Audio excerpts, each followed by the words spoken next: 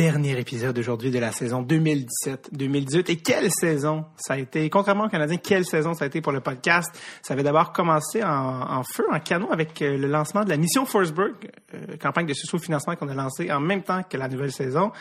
Et on voulait voir si vous étiez aussi un Mongol que nous. Et la réponse a été heureusement positive. Et vous nous permettez de nous en aller en Suède, faire une mini-série exclusive. On part d'ailleurs dans quelques jours pour la Suède. Et merci, je le rappelle, aux 138 contributeurs de la première heure. Vous avez des couilles en or et je les mets dans ma bouche.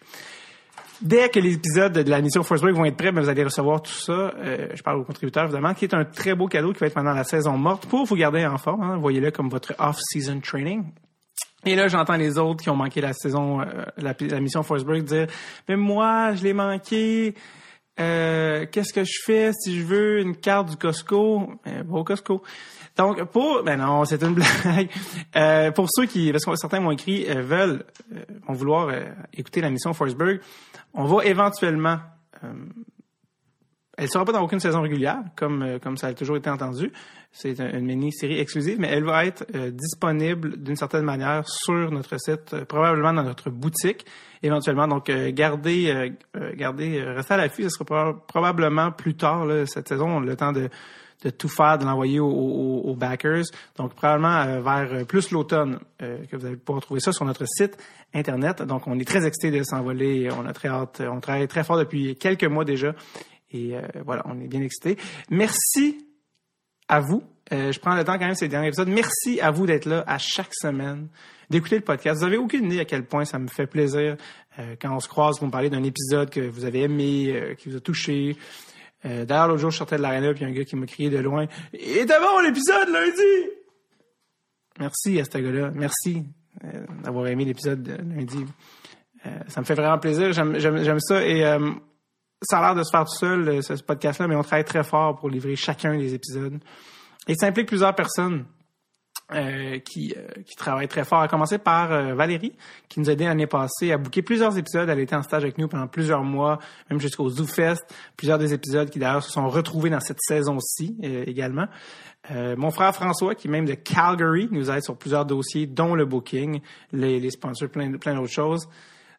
Plus récemment, on a Michael, qui vient tout juste de monter à bord et qui a monté le online store plus récemment, sur lequel vous pouvez trouver hoodies, t-shirts et autres qui vient juste d'être lancé la semaine dernière. Marianne Plaisance, qui a fait tout ce qui est photo, l'affiche, tout ça. On a Frédéric Levac au jingle et à la technique, le fameux jingle de Direct sur le Tape. C'est Frédéric et c'est lui qui s'occupe que ça sonne bien. Alec Pronovo, réalisateur, et sa team d'amour au son, et à DOP, Christophe. Il y avait aussi un autre gars au son dont j'oublie le nom, mais à la DOP, c'était Christophe, qui ont fait la vidéo pour la mission Forsberg. Vous êtes des anges. Alexandre, non pas Alexandre, c'est Alexis. Alex Timimaglio pour les graphiques de la campagne Mission Forsberg. Au début, c'est lui qui a fait ça. Et il est même venu aussi, mais runner le magasin au ZooFest l'année dernière. Ça, c'était vraiment fin de sa part. Merci, Alex. Merci aussi à tous les invités qui ont la générosité de passer au podcast et de discuter avec moi. Tout ça par pur plaisir.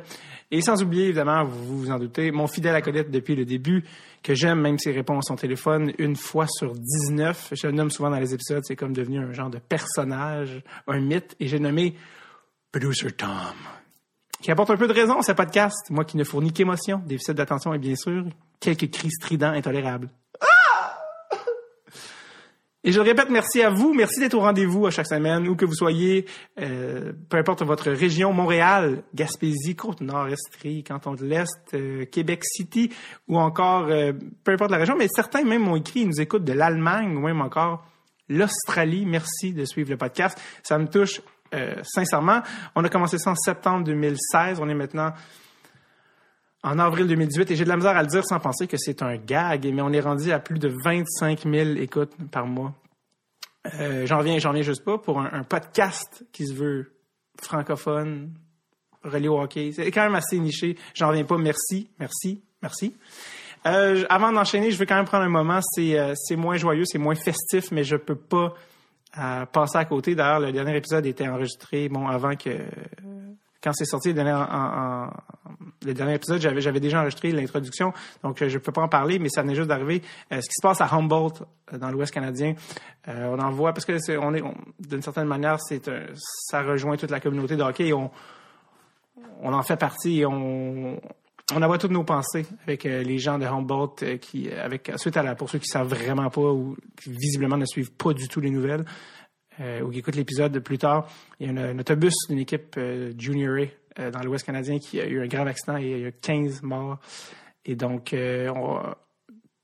vous pouvez sûrement voir sur les médias sociaux le hashtag Pray for Humboldt donc, bref, on envoie nos meilleures pensées aux gens de Humboldt. C'est un moment terrible qu'on souhaite à personne. Et on pense à vous et on envoie tout notre support, nos prières aux familles des victimes qui sont très nombreuses.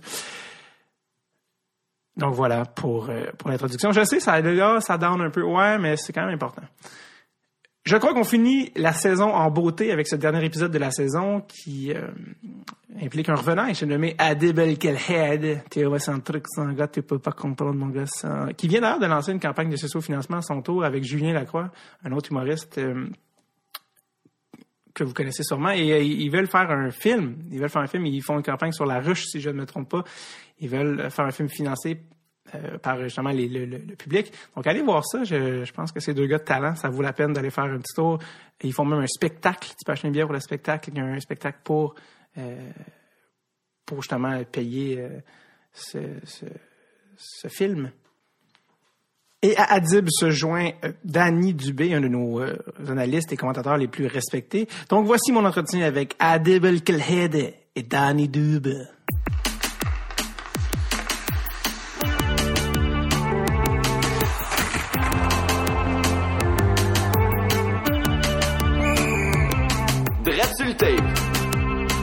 Avec David Bocage.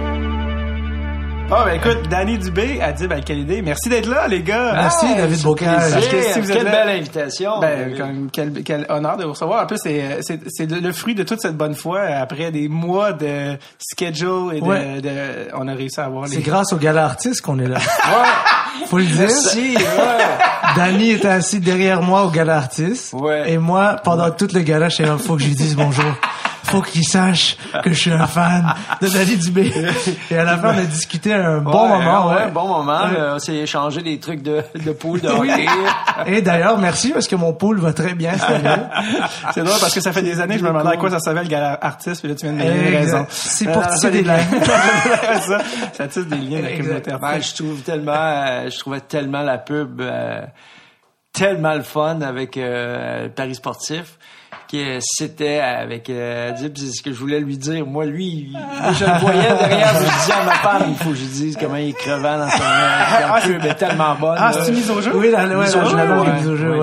Avec Jean-Thomas et Dom. Ouais. Exactement. Exactement. Ben oui, c'est ça. Ben oui, d'ailleurs, ta fille qui... Parce qu'en fait, c'est ça, j'avais dit à Adib, est-ce que tu penses qu'on peut aller chercher Danny, mais sans être gossant? Il m'avait dit, ouais, là, tu sais, c'est pas, tu sais, c'est comme à demander, appelle Mario Lemieux. Ben, là, j'ai déjà dit allô, mais là, je sais pas, là. Après ça, finalement, t'étais revenu pis tu m'avais dit, oui, attends, finalement, c'est possible parce que sa fille, il a dit que c'était elle te connaissait. Oui, c'est ça. Oui, qu'elle connaissait. Oui, elle connaissait. Là, j'étais comme, OK, mais là, sa fille, je suis pas assez connu je suis pas assez à la télé pour qu'on me connaisse. Puis je dis, OK, ben, c'est comme rester là. Et puis finalement, des mois plus tard, ça, je sais même pas si je te l'ai dit, Adib, des mois plus tard, j'ai été en direct de l'univers avec Catherine Levac sur son émission. Puis moi, je chantais, bon, ça, c'est le bout absurde du podcast. Je chantais en duo avec André Waters, une chanson de Dolly Parton et Kenny Rogers. Ou comme je l'appelle, un sommet que je pourrais jamais égaler dans ma carrière. Non, mais je fais des blagues et puis je chantais avec elle en duo. Puis est-ce que tu sais chanter? Ben ça c'est encore assez. Oui, je chante bien. Oui, non mais assez pour chanter parce que c'est 30 secondes. Ouais, non, c'est ça. Mais je fais des chansons en show là, assez pour que je paraisse pas trop mal. Puis on fait le truc. Puis après il y a un souper après, on va manger avec tout le monde de l'équipe tout ça. Et Catherine a invité un ami, Alex Doré, qui est aussi dans notre pool que je salue, et qui est venu avec une amie, puis qu'on est là, puis on soupe à table. Puis un moment donné, Alex, il me dit, ben c'est ça, tu devrais recevoir, parce que lui, il écoute le podcast, je le salue d'ailleurs, il devrait recevoir son père. Je dis, c'est qui ton père? Ben c'est Danny Dubé. C'est toi, sa fille! Genre, ça fait je sais pas une fois qu'on se parle, j'ai aucune idée. Marika, quelqu'un s'appelle. Ouais. Donc, qui est belle comme sa mère, pas comme son père. Ah, c'est vrai, ça? Mais j'ai pas vu sa mère. Non, mais je te le confirme. OK. C'est un visage angélique comme sa mère. Mais pourtant, tous les gens disent comment tu parais bien. Danny Dubé, les gens. Mais ma fille paraît beaucoup mieux que moi. Ah oui? Écoute, on salue Marika, qui en effet est une belle fille, qui sort avec Mathieu, un autre gars dans notre pool. Okay. Donc, le monde est petit. Il est dans notre pool. Oui, Mathieu Anger, c'est lui qui a gagné le first overall cette année. Tout le monde est comme, c'est qui lui? Comment ça, il y a McDavid? C'est lui, dans le fond. Donc, il a une mauvaise année, lui. Ben oui, c'est ça, il se ramasse rien. Il est comme les Oilers. Ouais, c'est ça. À l'image de McDavid, mais non, pas une bonne année. Bref, mais tout ça était relié parce que je savais même pas que Marika, c'était ta fille qui est coach de spinning, entre autres. Entre autres. Bref, merci à Marika. Storyteller pour Lululemon. Ah oui? C'est ça. Travail, en fait, maintenant. Elle travaille aussi pour la boutique, mais c'est vraiment vers l'orientation qu'elle prend. Donc, c'est super intéressant, d'ailleurs, ce qu'elle fait, parce que c'est très éclaté, c'est nouveau. Sur les médias sociaux, Sur les médias sociaux.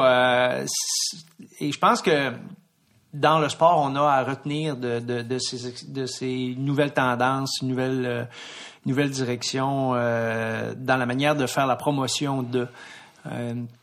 les gens aujourd'hui veulent vivre des émotions, veulent vivre des moments. Ouais. L'événement, c'est important.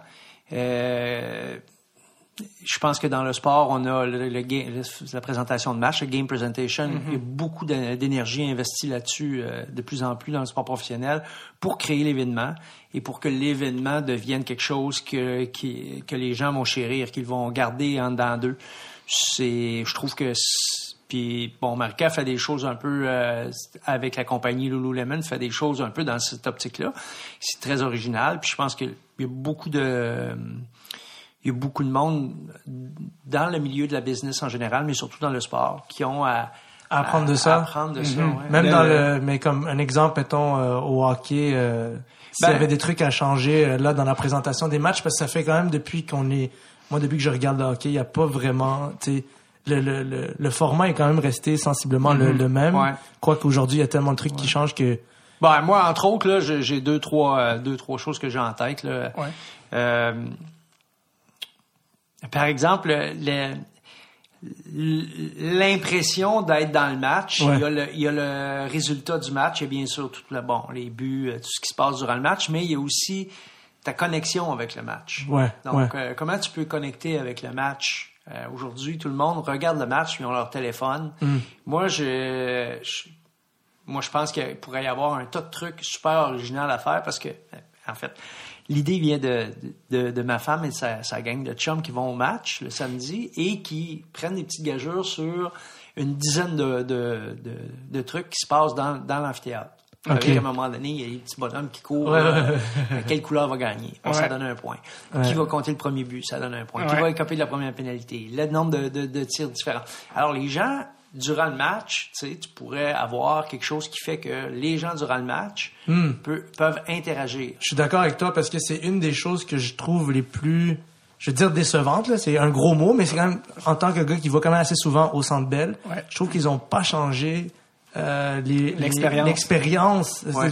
Ça fait 5 ans que j'y vais. À chaque fois, c'est pas mal la même chose. Puis je sens que ça matche pas l'enthousiasme que les gens ont envers les Canadiens. Ouais. Je sens qu'en tant que spectateur, nous, on irait aussi, on est capable d'aller plus loin. J'ai pas d'idée, par contre, à propos. Encore le Mais juste dans comme on parlait, la présentation des matchs, parlons de la télé ou des médias. Je pense qu'à l'image du hockey aussi, le public souvent est assez traditionnel aussi. Je sais pas si par rapport au changement, tu sais, par exemple, CBC, le fameux move de mettre George Stroumboulopoulos, qui avait remplacé, qui était devenu la tête d'affiche, là, il l'appelait le $1 million hipster. Il disait, OK, on refait l'image, nouvelle génération. Puis il a duré, puis il faisait pas une mauvaise job. Non, là. Il était bon. Il était très bon, même. Puis il a fait 1 an ou 2, puis non, on va ramener Ron McLean. Tu sais, puis que j'adore aussi, mais je veux dire, je sens qu'il y a quelque chose de très conservateur. Je sais pas si Danny, est-ce que tu penses que c'est vrai? C'est vrai, mais il faut aussi, moi je pense qu'il faut regarder maintenant le truc dans son ensemble. Là, ça c'est très cylindrique, c'est la télé. Moi je pense que maintenant, tu peux plus faire un événement juste dans le building. Ouais. Dans le building, la télé. Ouais.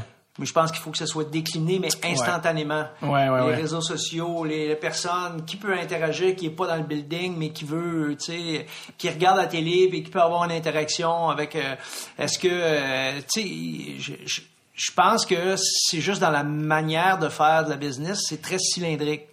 C'est très, l'expérience est dans le building, ou l'expérience est à la télé, l'expérience est à la radio, l'expérience est... C'est vrai. Alors, c'est vrai. Mais il pourrait y avoir, je ça pense, pourrait être relié, oui, des connexions. L'autre chose, quand on regarde les matchs, si tu prends du recul, puis tu regardes de façon, objective. très objective, mais aussi détachée, si tu regardes le match, puis tu te dis, à quel moment il y a du oomph? Tu sais, qu'est-ce qui... Ouais. Bon, évidemment, là, tout ce qui est but, tout ça, c'est super important. Après ça, le pointage, c'est super important. Après ça, c'est les moments où les gens se voient sur l'écran géant. Là, il y a comme un buzz, là. Les gens, tu sais, il y a quelque chose là. Donc, comment on peut faire pour tout ce qui est course, tout ce qui est enjeu durant le match? Donc, comment on peut faire pour augmenter cette expérience-là? Quand les petits pits embarquent sur la glace puis ils jouent un contre l'autre, ça crie quand ils comptent un but, le monde aime ça. Comment on peut faire pour augmenter cette expérience-là? Comment on peut faire pour la décliner, la rendre encore plus wow? Tu sais, c'est tous ces petits moments-là dans une journée autour du Centre Bell. Tu sais, est-ce qu'il y a l'expérience à l'extérieur du Centre Bell avant le match? Est-ce qu'il y a l'expérience durant la game, mais à l'extérieur du Centre Bell? Je comprends la température, je comprends le climat, mais tu sais, faut trouver une manière d'inclure tout le monde. Le plus inclusif possible. Pas juste ceux-là. Et le plus éclaté possible. En plus, le côté, elle dit, ben, mène un point qui est important. T'arrives là, puis c'était plus de surprise. Non. Fait que là, moi, l'expérience, il y a un côté surprise, tu sais, il y a un côté bang, wow. La présentation, là, le mais visuel. Peut-être que la qualité du Canadien, ou une des qualités du Canadien qui est vraiment genre d'avoir un fanbase immense, ils sont réputés pour ça, les gens sont vendus au hockey.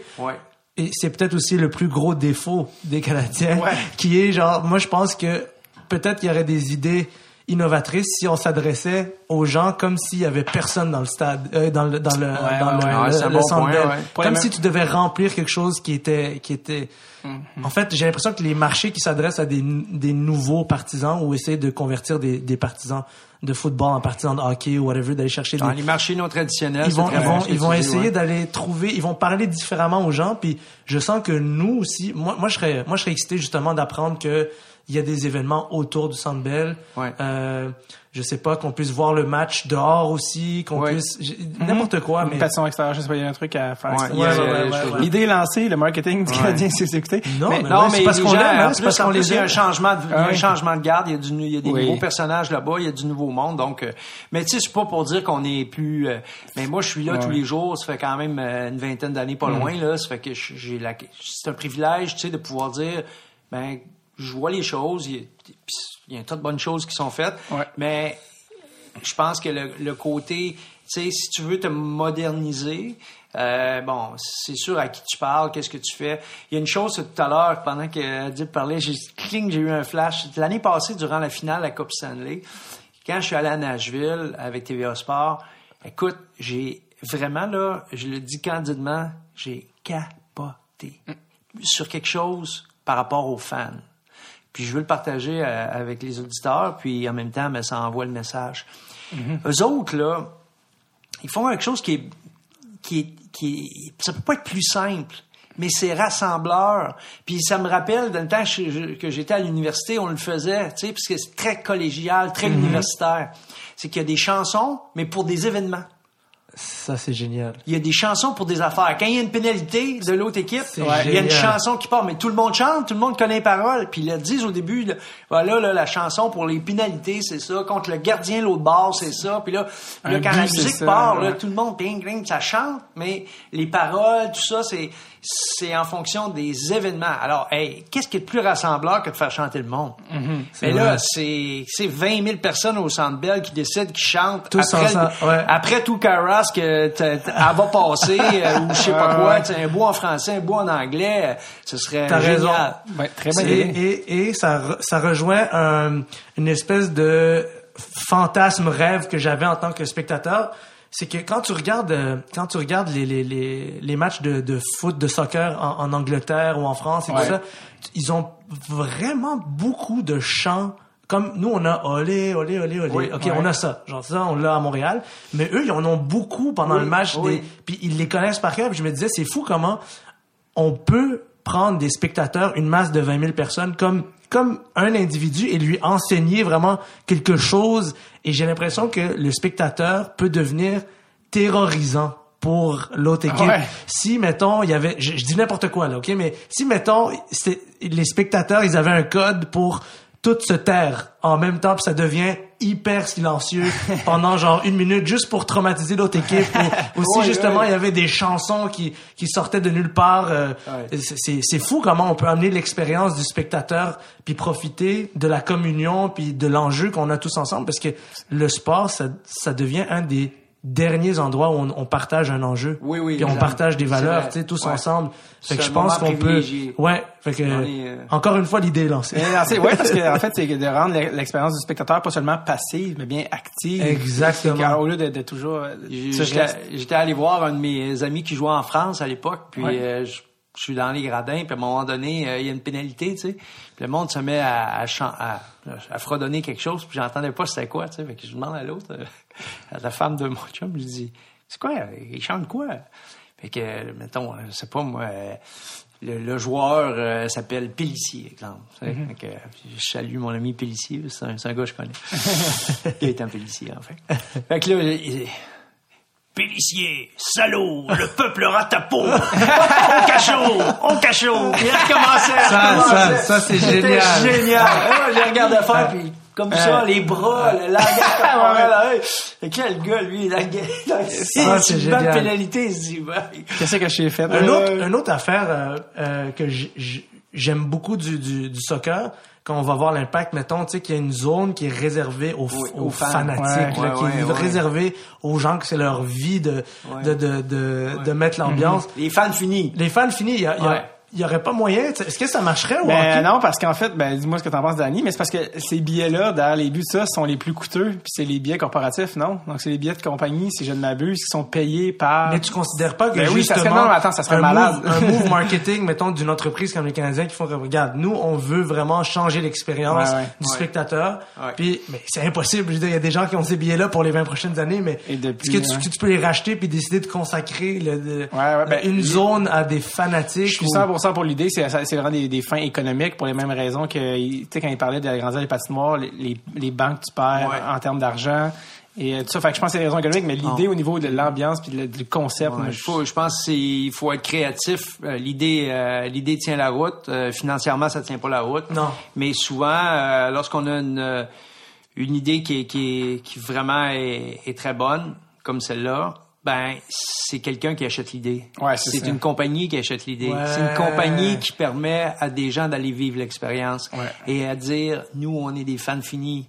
C'est une compagnie qui redonne les billets à des clients ou à un entourage. Tu sais, faut pas que ce soit 2000 places, mais tu peux avoir 50 places. Tu peux avoir, puis là, il peut avoir un meneur qui est là tout le temps. C'est fou, Comme ça. à New York, il y a un meneur qui est dans les gradins, en haut d'un populaire, tout le temps. Il fait toujours, il danse. Il fait toujours, c'est sa toune à part, puis c'est toujours la même toune. Puis, un peu comme Mission Impossible, ce genre de musique-là. Puis, lui, il fait son show, mais tout le monde, alors, tu sais, il y en a des façons de faire, là. Je trouve que l'idée mérite d'être Je veux qu'on ce brainstorm était tellement c'est créatif. C'est le fun. Mais je veux qu'on parle de Danny, parce que Danny, on te connaît comme commentateur, on sait que t'étais coach, mais très peu, on recule au temps en arrière.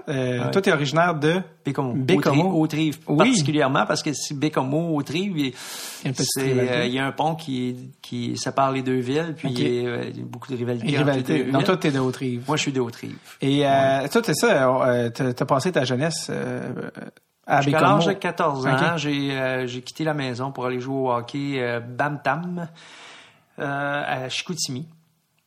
Mon père était dans l'alimentation, puis il y avait un grossiste avec qui mon père entretenait des liens plus proches de la famille Villeneuve. Puis son fils jouait au hockey, c'est un très bon joueur de hockey, mais ils m'avaient demandé si je voulais participer à leur camp d'entraînement, qui était un niveau supérieur à ce qu'on avait chez nous. Puis je dis oui, je suis allé, puis j'ai joué là pendant 1 an. J'ai joué avec ce qu'ils appelaient les petits Saguenayens à l'époque. J'ai joué avec quelques joueurs. Un gars avec qui j'ai joué, puis j'ai gardé des liens, Steve évidemment, mais Pierre Sévigny, que j'ai revu plus tard. Le gardien de but, non? Non, ça c'est Richard. Non, c'est un défenseur. Il a joué junior majeur avec Alain Vigneault, entre autres. Il joue pour les Draveurs de Trois-Rivières. Donc, c'est un gars que j'ai continué de voir par la suite, qui est maintenant établi à Boucherville, je pense. Donc, apparemment que tu étais un jeune assez énergique et tannant et plein de avant que les mots TDAH existent là. T'avais beaucoup d'énergie. L'incarnation de ça. Ouais. Effectivement. C'est dur, hein, d'imaginer ça quand on est en ta présence. Ouais, c'est ça. Est-ce que t'es vraiment calme, en fait? Oui, l'homme calme. J'ai appris à contrôler tout ça, mais non, effectivement, une forme d'hyperactif, une difficulté à l'école, problème d'apprentissage relié à un problème d'attention, de concentration, est clairement là, évident. C'est ça. Mais mes parents ont été des parents très très pointus sur l'aspect académique. Mon père n'a pas été beaucoup à l'école, ni ma mère. En fait, à l'époque, les gens faisaient leur cours classique. Le cours classique, là, ils arrêtaient très vite, puis ils prenaient le marché du travail. Et ils croyaient beaucoup en l'éducation. Ils appelaient ça comme ça, tu vas avoir une éducation. C'est fou, hein? Oui, c'était pour eux c'était très important. Puis quand j'ai joué longtemps au hockey, puis évidemment, j'étais gardien de but, puis je me suis promené beaucoup parce que sur la Côte-Nord, tu peux pas rester là pour... Je savais pas que tu étais gardien de but. Oui, j'étais gardien de but. Puis à un moment donné, j'ai arrêté l'école. Pour jouer au hockey? Ben, j'ai arrêté l'école parce que j'étais paresseux. Là. C'est pas pour jouer, à quel âge? J'avais 17 ans. T'avais fini ton secondaire? Oui. Mais à ce moment-là, ça a été un enjeu majeur, dans le sens que mon père, l'année suivante, j'aurais pu retourner encore, ce qui était une ligue, c'est la Ligue Juniora du Québec, là, tu sais, c'était, je jouais pour Chicoutimi, j'avais été au camp d'entraînement, ils m'envoyaient jouer à Latuc, où il n'y avait pas de cégep. C'était du Junior 3A, dans le fond? C'est un peu comme du Junior 3A, mais à l'époque, c'était différent, là. Tu sais, il y avait, c'était moins, c'est un peu moins académique que le Junior 3A, c'était un petit peu plus, tu sais, il y avait plus des gars qui jouaient au hockey puis qui faisaient rien d'autre, puis c'était des hockey bums, là. Tu sais, ça devenait des hockey bums. Mon père, lui, il m'avait dit, regarde, visiblement, tu feras pas de carrière dans le hockey, là. Tu te trimbales entre la Ligue junior, puis ça fait que là, tu vas aller à l'école. Alors, j'étais revenu chez nous, mais, tu sais, un peu débiné, un peu frustré de tout ça, en me disant, tu sais, moi, je pensais que je pouvais jouer, tu sais, mais j'étais pas assez bon, là, évidemment, là, mais quand t'es jeune, tu rêves puis tu penses que tu peux devenir un professionnel, tu sais. Mais en même temps, tu sais, ça m'a rendu service parce que ça m'a forcé à regarder la vie de façon un petit peu plus large, de continuer à avoir ma passion, mais pour le sport, pour le hockey, mais de me faire de l'académique, d'avoir quelque chose, un filet, tu sais. Fait que j'ai fait mon bac, j'ai joué collégial 3A, j'ai joué universitaire, j'ai fait mon bac. Puis c'est le hockey qui m'a sauvé, dans le sens qui m'a sauvé de ça, parce que là, mon père, là, mes parents, en fait, le poussaient pour que je reste à l'école. Que tu veux jouer au hockey, ben, faut que tu... Ah, c'est cool. Tu réussis tes études, parce que sinon, tu resteras pas, là. Pendant les étés, tu travaillais à la boucherie à ton père. Ton père, dans le fond, avait une boucherie, c'est ça? C'est ça. Il avait une boucherie. J'ai travaillé pour lui, mais j'ai aussi travaillé ailleurs, parce que j'étais tanné de travailler pour mon père. Je pensais que c'était mieux ailleurs. C'était pas le cas, là, mais j'ai appris beaucoup, aujourd'hui, même encore aujourd'hui, ça me sert énormément, dans tout, là, tu sais, quand tu travailles, t'as 14-15 ans, tu travailles, tu sais, pour tes parents, tu vois pas la valeur des petits détails qui sont extrêmement importants. Puis les années m'ont appris. Aujourd'hui, j'ai 56 ans, puis je me rappelle encore de ces moments-là qui me disaient pourquoi c'est important qu'il n'y ait pas de doigt dans la porte, dans la fenêtre. Parce que on vend de la bouffe. Les gens prennent la bouffe, ils la mettent dans leur assiette. Il faut que le sentiment de propreté, que ce soit impec. C'est super important que ça sente bon dans la place, que toutes ces affaires-là, tu sais, ça fait que les bidons pour faire le ménage, tu sais, le savon, le push-push, le ci, le ça, le sang-bon, mais tout avait une raison. Tout était bien réfléchi. Tout avait une raison. Puis, tu sais, il disait, ben moi, là, tu sais, moi, j'ai une petite business de rien, là. Moi, les gens viennent ici, là, c'est pas parce que je peux leur faire le même prix qu'au métro, au coin de la rue, là, tu sais. Et je leur fais, moi, ça coûte plus cher venir ici, mais il y a quelque chose qu'il n'y a pas ailleurs. C'est le service, c'est que tu vas porter le paquet, c'est la qualité, c'est justement la relation de confiance bâtie sur ça sent bon sur. Ça nous ramène l'expérience. L'expérience, là, tu sais. C'est vrai. Ouais. C'est tout ça. Apparemment que tu avais des anecdotes là, que tu as vécu des choses à la boucherie, ça se peut-tu, non? Ouais, ben, en fait, une chose qui arrivait souvent, c'est que mon père était très ambitieux, puis il prenait beaucoup de travail qu'il faisait après la fermeture. Donc souvent, nous, on vient de la Côte-Nord, donc il y avait la période de la chasse. Bon, ben, là, les gens arrivaient avec leur viande qu'ils avaient tuée, puis là, il fallait débiter cette viande-là. Bon, là, il fallait emballer ça. Là, les gens venaient, puis ils faisaient l'emballage. Tu sais, mon père, il faisait un service personnalisé. Ça fait que si tu voulais tes steaks emballés 3 ou 2 par paquet ou individuellement. Mais là, tu sais, c'est toutes des choses qu'ils te donnaient comme service que tu ne vas pas avoir ailleurs, tu sais. Mais qui emballait la viande? Danny Boy. Ben, tu sais, rendu des fois à 11h le soir, tu sais, là, il y avait un gros congélateur, à peu près la grandeur de la table, à peu près, mettons, 7 pieds de long, 2 pieds de large, et c'était mon lit préféré. Et tu peux pas dormir là-dessus, c'est impossible. Là. Mais moi, je dormais là-dessus. Et je réussissais à me faire... Tu sais, j'étais en boule, en cuillère, là, et je m'endormais là-dessus pour une seule raison. Le frigidaire, le congélateur, c'est un vieux congélateur. Et il faisait beaucoup de bruit.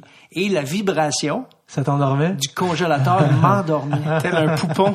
Tel un poupon, exactement. Alors, je me couchais là-dessus en boule, puis je m'endormais. Là, je partais, tu sais. Puis là, quand il y avait trop de stock et trop de choses à faire, là, mon père il me donnait une poussée. Il a besoin de toi. Là, je me relevais. Je recommençais à emballer.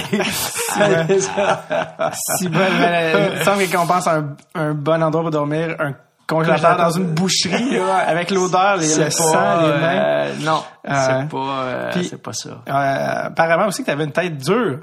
J'avais C'était très tête de pioche. Une tête de pioche, oui, tellement que je connais pas l'anecdote. C'est pour ça que je te demande que tu te serais fait confisquer ton vélo, mais je sais pas c'est quoi l'histoire. En fait, l'idée c'est que je devais être un bon garçon, ce que je n'étais pas toujours. Alors, pour me faire mal, pour vraiment qu'il y ait une conséquence qui soit percutante, on m'enlevait mon vélo. Qui est le moyen de transport d'un enfant. J'ai toujours aimé faire du vélo. J'adorais faire, parce qu'on était on avait à l'époque une tabagie qui était sur un coin de rue avec il y avait une épicerie, c'est comme un petit centre d'achat, et la rue devait faire, je sais pas moi, 2 kilomètres, mettons, là, c'était un rond comme une espèce de boucle. Moi, je partais avec mon vélo, puis je me faisais des courses avec moi-même, je m'inventais des affaires, il fallait que ça fly, tout ça, puis je faisais des courses. J'étais actif, j'avais besoin que la patate, fallait toujours qu'elle soit optimale. T'sais. D'ailleurs, ça a toujours resté, c'est toujours été quelque chose en moi, tu sais. Je me suis toujours poussé quand je fais de l'entraînement, n'importe quoi. Je me pousse presque de façon excessive. Alors, encore aujourd'hui? Moins maintenant, parce que de toute façon, le body veut plus suivre. Mais tu t'entraînes encore? Oui. Parce que t'as l'air en forme. Oui, je suis en forme. Okay. Je pense que oui. Je pense que je suis en forme, mais bon. C'est relatif. Pas faire des Ironman, des trucs comme ça, mais peut-être plus tard, tu sais, quand je travaille. Tu fermes même pas la porte à Ironman!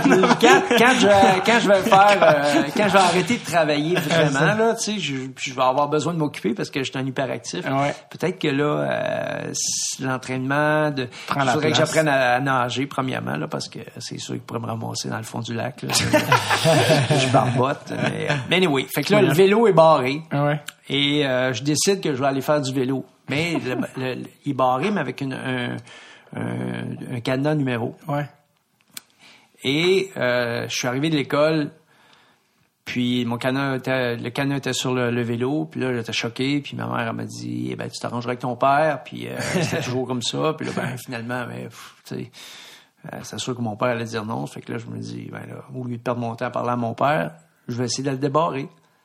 Alors, j'ai mystifié le cadenas. Tu sais, à force de zigonner après le cadenas en bon québécois, quand ça fait 1h30, 2 heures, là, tu finis par faire le dernier twist, là, qui est proche de la combinaison, puis à force de tirer, à un moment donné, clac! Ça marche. Je l'ai ouvert. Écoute, mes parents, encore à ce jour, se souviennent du moment où j'ai débarré un cadenas numéro, simplement par la persévérance. Zéro stratégie. Aucune idée c'est quoi le numéro, mais je me dis, tu sais, là, ma mère, là, écoute, tu sais, une espèce de elle est dans un état second, tu sais, elle me regarde, elle a l'air d'un chevreuil sur l'autoroute, tu sais, elle a gros yeux, puis là, elle dit, hey, t'as-tu trouvé la combinaison? Comment t'as fait? Puis ton père t'a-tu donné la permission?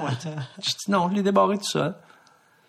Puis encore à ce jour, il en revient pas que je l'ai débarré, mais c'est juste à force de zigonner après. Ouais, pendant 2 heures.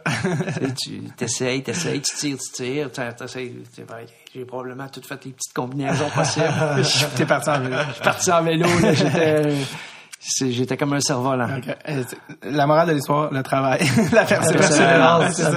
Si tu crois en quelque chose, abandonne pas. Prends ton vélo. T'as parlé, t'étais allé à l'université, t'as fait ton bac finalement. Mm-hmm. Puis, t'as réalisé peut-être que t'allais pas continuer comme joueur. C'est quand là que le coaching est arrivé? C'est quand que t'as commencé à coacher? En fait, j'ai commencé à coacher par accident. J'étais à l'université, très intéressé par l'enseignement du hockey. Fait que j'ai commencé à faire des écoles de hockey. Donc, je travaillais avec ce qu'ils appelaient à l'époque les Élans de la Mauricie. J'ai travaillé avec eux autres comme entraîneur de gardien. J'ai fait les écoles de hockey reliées à ces gens-là. Ils avaient leur propre école de hockey, donc j'ai travaillé pour eux.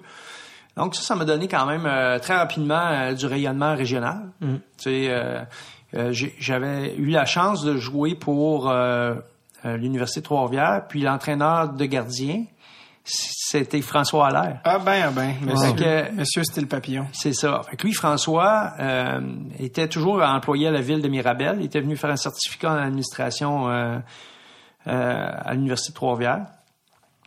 Donc, il est venu voir mon entraîneur de l'époque, Michel Boucher, qui est aujourd'hui dépisteur pour le Lightning de Tampa Bay. Puis lui, il a dit, écoute, moi, je pourrais m'occuper de ton goaler, tout ça.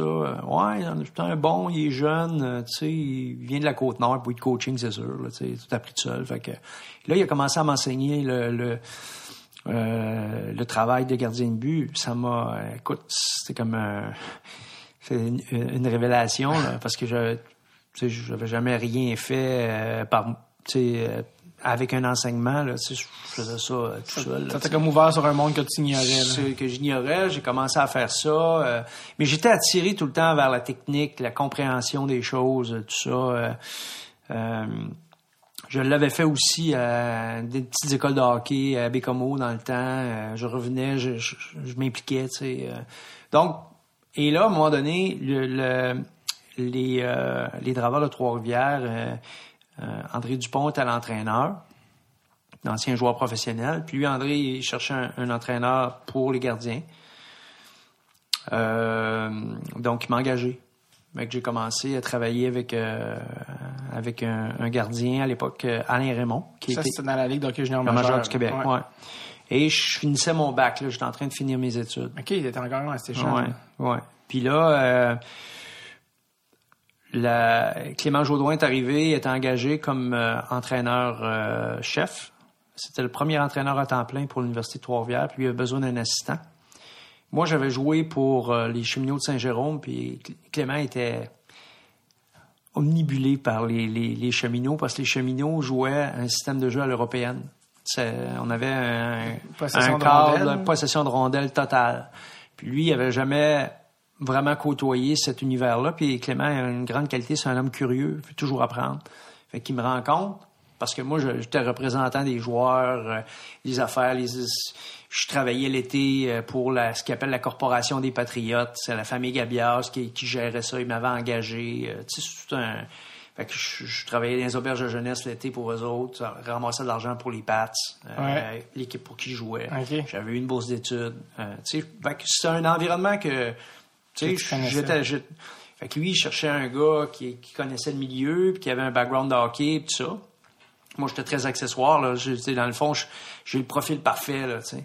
Fait que, il me rencontre, puis il me dit, t'as-tu encore ton cahier de jeu? Je dis, oui. Ah, il voulait voir ça? Ouais. Puis là, j'arrive avec mon cahier de jeu, tout ça, tu sais, puis écoute, puis c'est comme ça que ça a commencé. Il m'a engagé, écoute, ça a été une aventure extraordinaire. C'est le début de... Mais t'as coaché aussi, pas juste gardien de but, t'as coaché... Non, à partir de ce moment-là, j'étais assistant-entraîneur. Ouais, puis après, c'est ça qui m'a conduit vers le travail d'entraîneur-chef, puis les Olympiques, les Coupes du Monde. Mais je me suis toujours posé la question, est-ce que c'est aussi difficile de devenir entraîneur-chef que de devenir joueur dans la Ligue nationale? Est-ce que les chances, les statistiques sont aussi minces ou plus difficiles? Ou... Il y a moins de postes encore. Ouais, il y a moins de postes, mais pour moi, c'est tellement comme, tu sais, des fois, on voit apparaître des nouveaux coachs, ils popent dans la Ligue nationale, puis je me pose toujours la question, mais d'où ils sortent? Qu'est-ce qui s'est... Ouais, ça fait longtemps qu'ils sont là, généralement. Ça doit être une job tellement particulière pour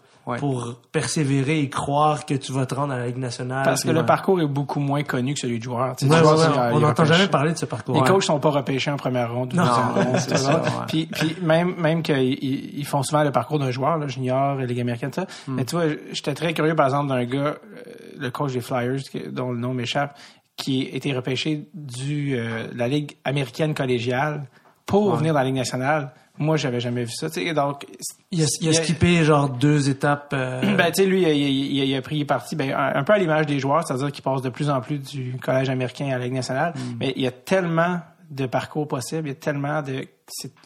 Bref, oui, c'est Axel, ça. Tu parles d'Axel? Ouais, ça va être ça son nom. Moi, je fais celui quand tu cherchais au North Dakota, je pense. Mais bref, pour revenir à la question d'Adib, comment... En fait, il y a deux... Il y a tes réalisations, qui est très important. À tous les niveaux où tu diriges, il faut quand même que tu aies du succès. Il faut aussi que les joueurs que tu diriges progressent. Ouais. Il y a des gens, souvent, c'est les dépisteurs qui vont voir tes joueurs, ils vont voir tes équipes, ils se disent hey, son équipe, elle joue bien...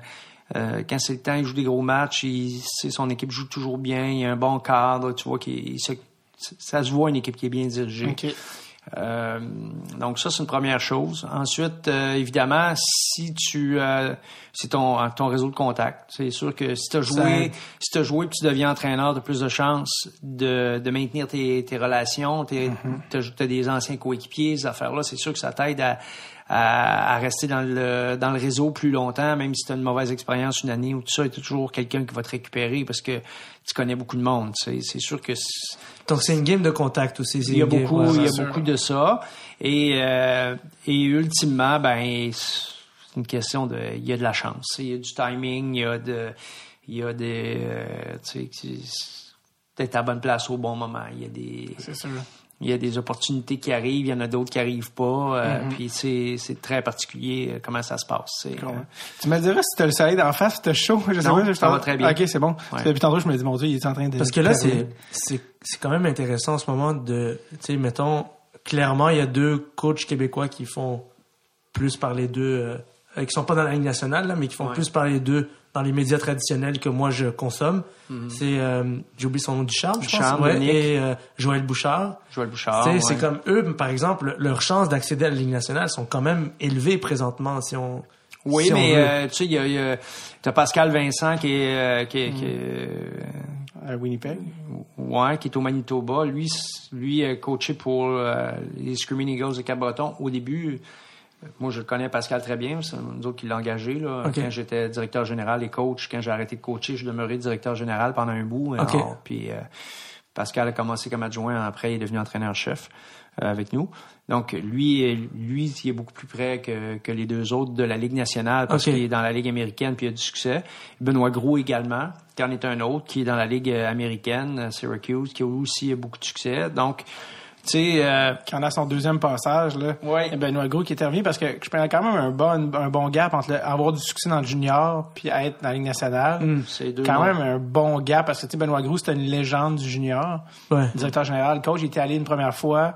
était revenu dans le junior, parce que tu sais aussi, je pense que si t'es directeur général dans le junior majeur et coach, je pense que t'as une stabilité puis un salaire, je crois, corrige-moi Danny, qui est plus intéressant qu'un salaire de coach américaine, puis avec une certaine incertitude, non?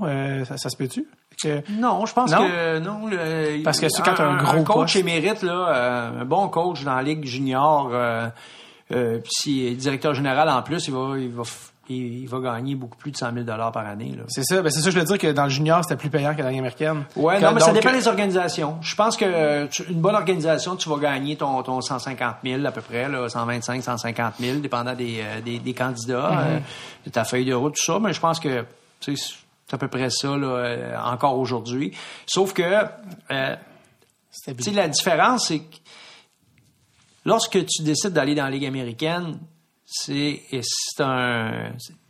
souvent c'est un passage qui est nécessaire parce que maintenant le développement prend beaucoup de place dans les organisations. Avant là, le gars s'en allait dans la Ligue américaine, c'est presque le GM qui fait une faveur à un de ses chums, un ancien joueur et tout ça. Aujourd'hui là, les gars qui sont dans la Ligue américaine, c'est des bons coachs et c'est des gars qui sont là pour développer les joueurs et les organisations comptent sur eux.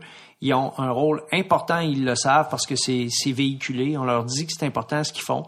Et donc, c'est pas un travail qui est négligeable parce que tous les joueurs que tu as sous ta gouverne, c'est les joueurs que tu vas revoir plus tard. C'est toi le next. Là. La plupart des organisations, ils vont pas chercher un gars ailleurs dans leur organisation, à moins que ce soit une équipe qui frappe à la porte pour gagner la Coupe Stanley.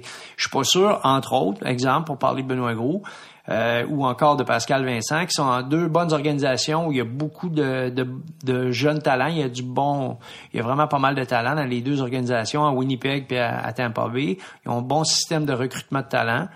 Donc là, c'est deux équipes qui pensent qu'ils ont une chance de gagner la Coupe. Je pense pas que si ça fonctionnait du jour au lendemain, si ça fonctionnait pas avec l'entraîneur en place. On n'irait peut-être pas avec eux directement. Exact. Je pense pas qu'on irait avec un gars de la Ligue américaine. Peut-être pas. Peut-être que oui, peut-être que non. Je suis pas dans la tête de ces gens-là. John Cooper, qui est en poste actuellement avec Tampa Bay, lui-même, quand son talent en finale de la Coupe Stanley, ironiquement, on était à sa première. Oui, il arrivait de la Ligue américaine. Mais même que lui, ça a été quand même assez rapide. Là. Il a gagné à chaque ligue où il a coaché. Oui. En fait, je pense que dans chaque ligue qu'il a coaché, il a gagné le championnat à sa première ou deuxième année. Puis il a failli faire la même chose dans la Ligue nationale quand on était en finale de la Coupe. Ils ont perdu en finale. Mais c'est un bon coach. Une ascension assez rapide. Puis lui aussi, je pense qu'il a une approche beaucoup plus moderne, si je ne m'abuse, au niveau de la communication avec les joueurs. Je parlais avec Cédric Desjardins, l'ancien gardien de but, qui a été coaché, entre autres, par John, puis il disait il venait presque prendre une bière avec nous. Tu sais, quand tu parles d'une proximité puis des blagues, alors que tu sais des joueurs, alors que peut-être les coachs d'une autre époque, là, c'était très beaucoup plus tranchant, beaucoup plus mean comme coach. Là, mais c'est le rapport à l'autorité qui a clairement changé dans les c'est ça. 20 dernières années. Ouais, il y a eu un switch. Moi, j'avais, pour m'expliquer certains trucs que je vivais dans ma vie personnelle, j'essayais de voir qu'est-ce qui faisait que certaines personnes étaient extrêmement autoritaires et d'autres pas, puis qu'est-ce qui faisait qu'il y avait des gens qui étaient plus ouverts à la communication et d'autres pas. J'ai rapidement vu un corrélat assez élevé entre, tu sais, moi je viens, puis David aussi, puis on vient d'une génération où à l'école, les professeurs étaient tellement plus attentionnés, puis ils prenaient le temps, puis tout ça.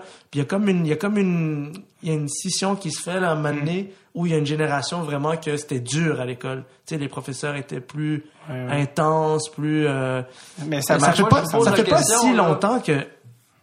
même au Québec, là, je veux dire, il n'y a pas si longtemps, c'est relatif évidemment, mais ça donnait encore des coups de règle, là, tu comprends? Il y a quelque chose avec l'autorité qui a changé dans les 20 dernières années ou 25 dernières années. C'est quoi un bon coach? Qu'est-ce que vous attendez quand vous êtes coaché? Vous attendez quoi de la personne qui vous coach? Je suis pas un athlète professionnel, mais je suis sûr que les athlètes veulent savoir c'est quoi leur rôle, puis ils veulent savoir qu'est-ce qui est attendu d'eux. Tu sais, puis c'est qui me disait, qui est passé au podcast, qui me disait qu'avant les coachs ils disaient aux gars au début de l'année c'est quoi ton rôle pour l'année, tu sais. Alors que maintenant je pense que les gars ont besoin d'avoir un suivi beaucoup plus proche. C'était-tu correct cette game-ci?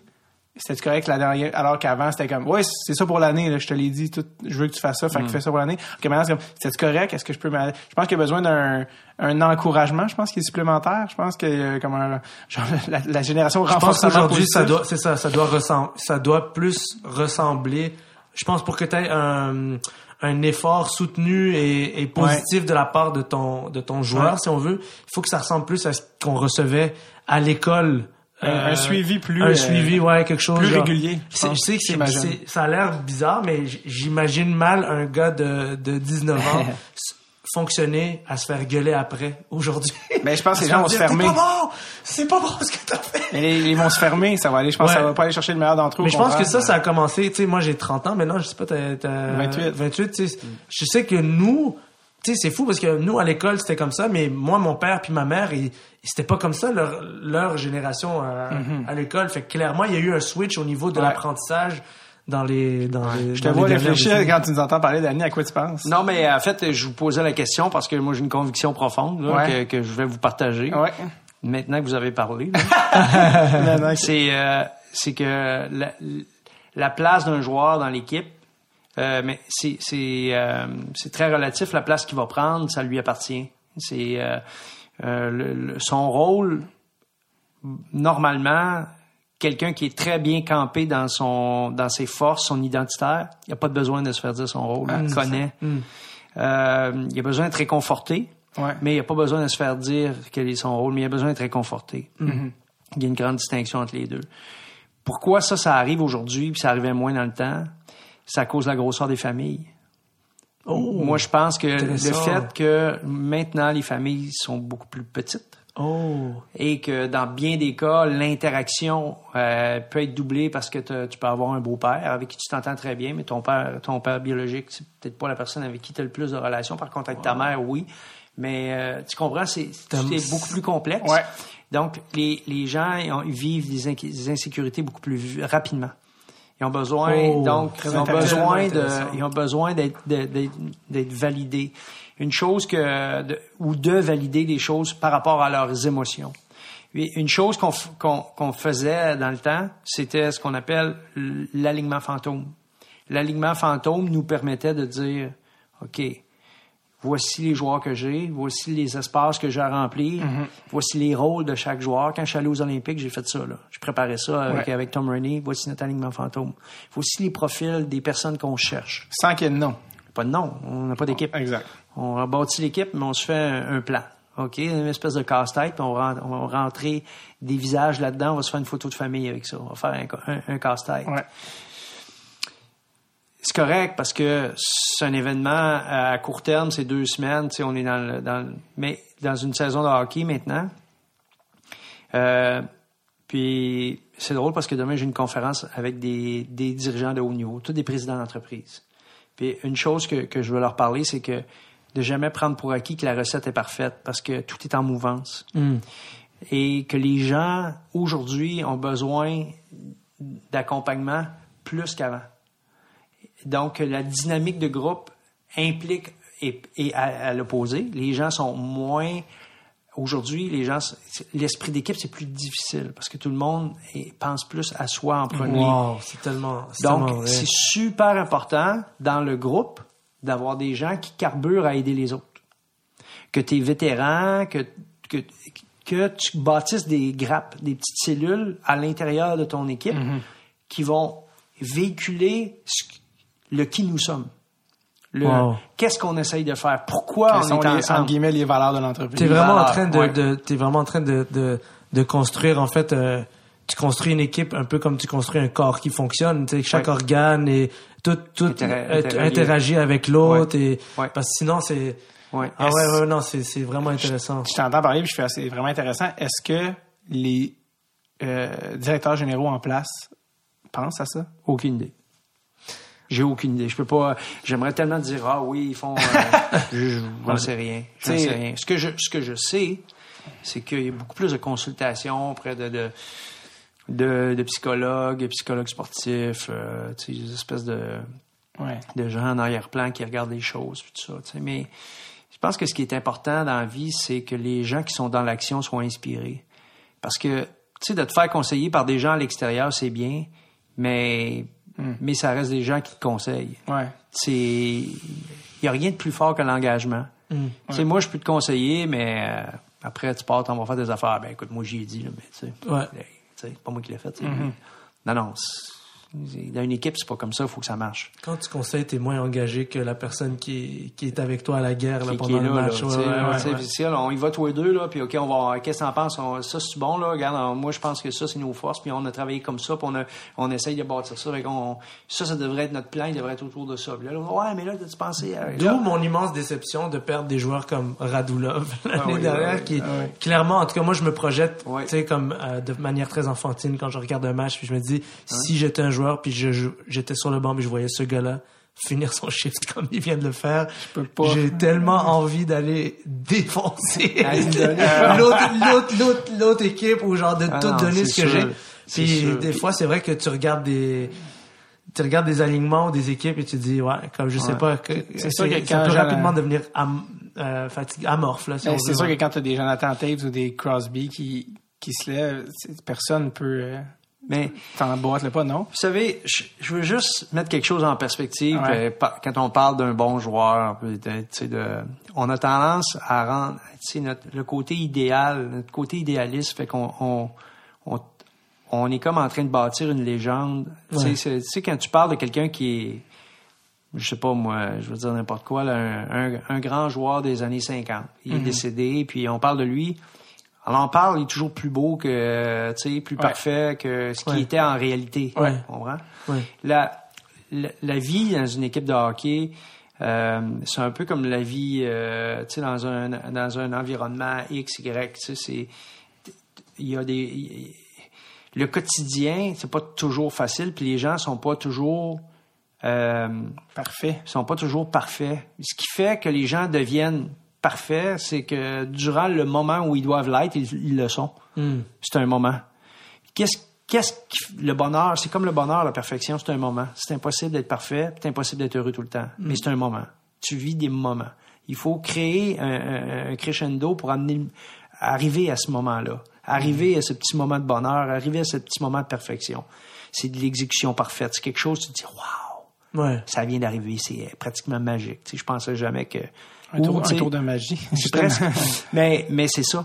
Alors, quand tu bâtis une équipe, tu sais qu'il y a des pièces qui vont t'amener vers ce moment magique-là.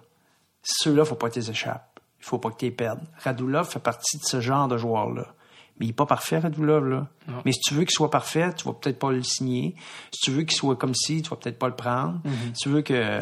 Puis là, je suis pas dans la tête de ces gens-là. Je veux juste dire que tout est en mouvance. Tout ta job, c'est de les faire bouger de les amener vers ce moment-là recherché. Mais t'es quand même en train de, corrige-moi si je me trompe, mais de sous-entendre qu'il faut avoir des capacités, je veux dire, de compréhension de l'être humain très élevées pour construire des...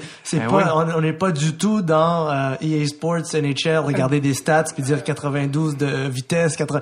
Il y a quelque chose aussi d'invisible, de transparent, là, comment cette personne-là va réagir dans telle situation par rapport à tel joueur et comment je fais pour créer. C'est une création, en fait, assez complexe, là. C'est presque plus artistique que... Ben oui. Il y a un peu des deux parce que, tu sais, il y a une compréhension du jeu qui fait que tu vas réaliser, par exemple, que la vitesse a besoin de l'intelligence. Exemple. La vitesse sans intelligence, ça donne rien. La force physique a besoin de la vitesse.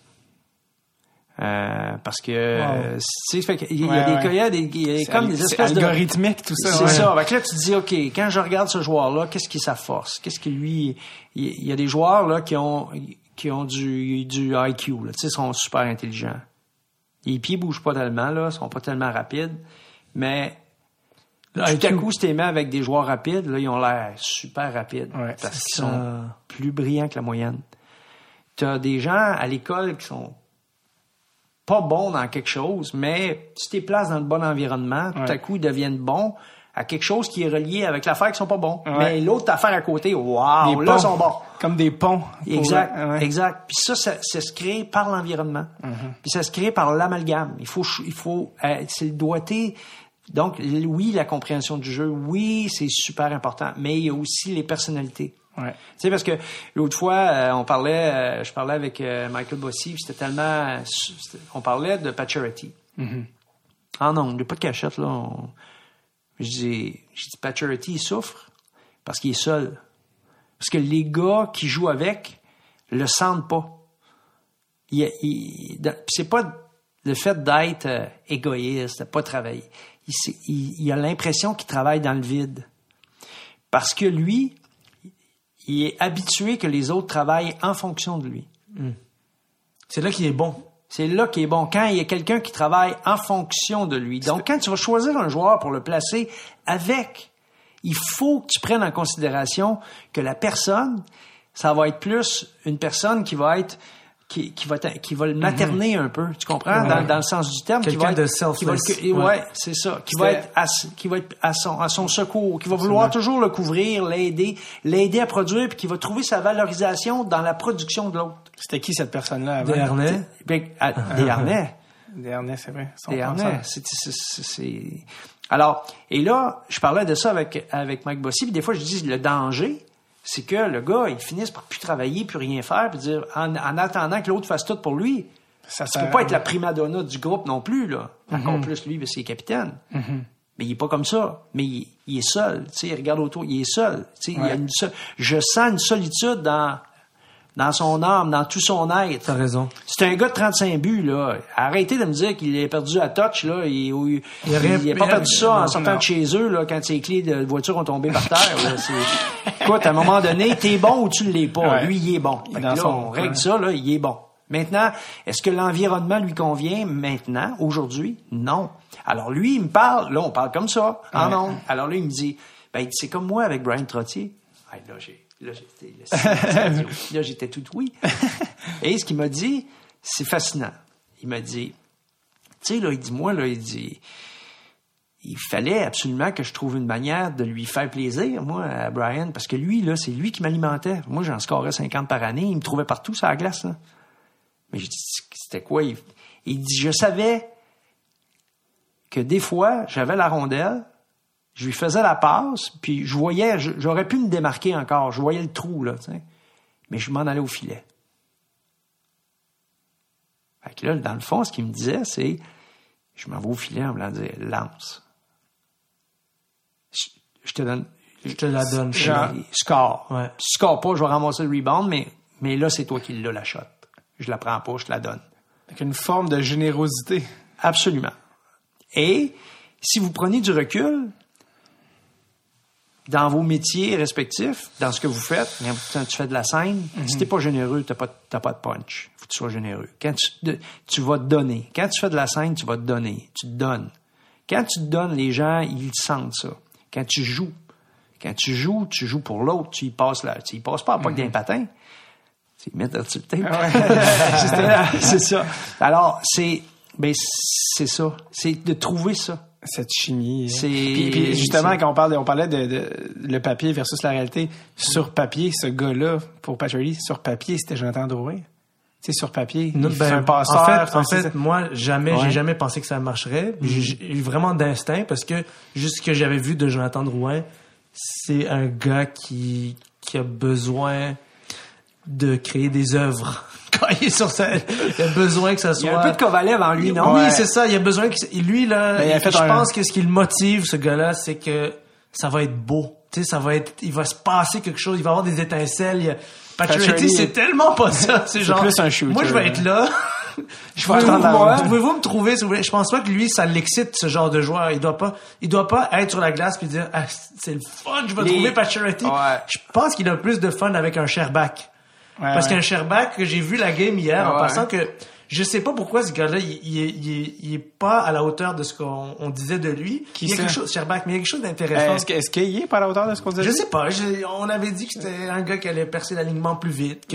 Ça fait pas si longtemps. Il est juste à sa deuxième... 22 ans, là. Il a 22 ans. Mais ça fait quand même, je pense, 4 ans qu'il a été repêché. Ouais, mais c'est juste sa troisième saison professionnelle, mais il y a eu une blessure, là. Fait que finalement, c'est comme sa deuxième... Il est pas tant en retard. Il est pas en retard. Je pense pas. Mais il est comme sur la limite de commencer à être en tout cas, mais cette année, avec le hockey d'aujourd'hui, où à chaque année, t'as genre des surprises. Tu sais, on s'attend, parce que chaque année, t'as un Victor Mété qui apparaît, puis là, tu fais, ben oui, il y a des gars comme ça en bas, c'est juste qu'on leur donne pas la... Mais cette année, je peux pas le défendre même, mais c'est que Sherbak, cette année, il est plus qu'un point par match. Je sais.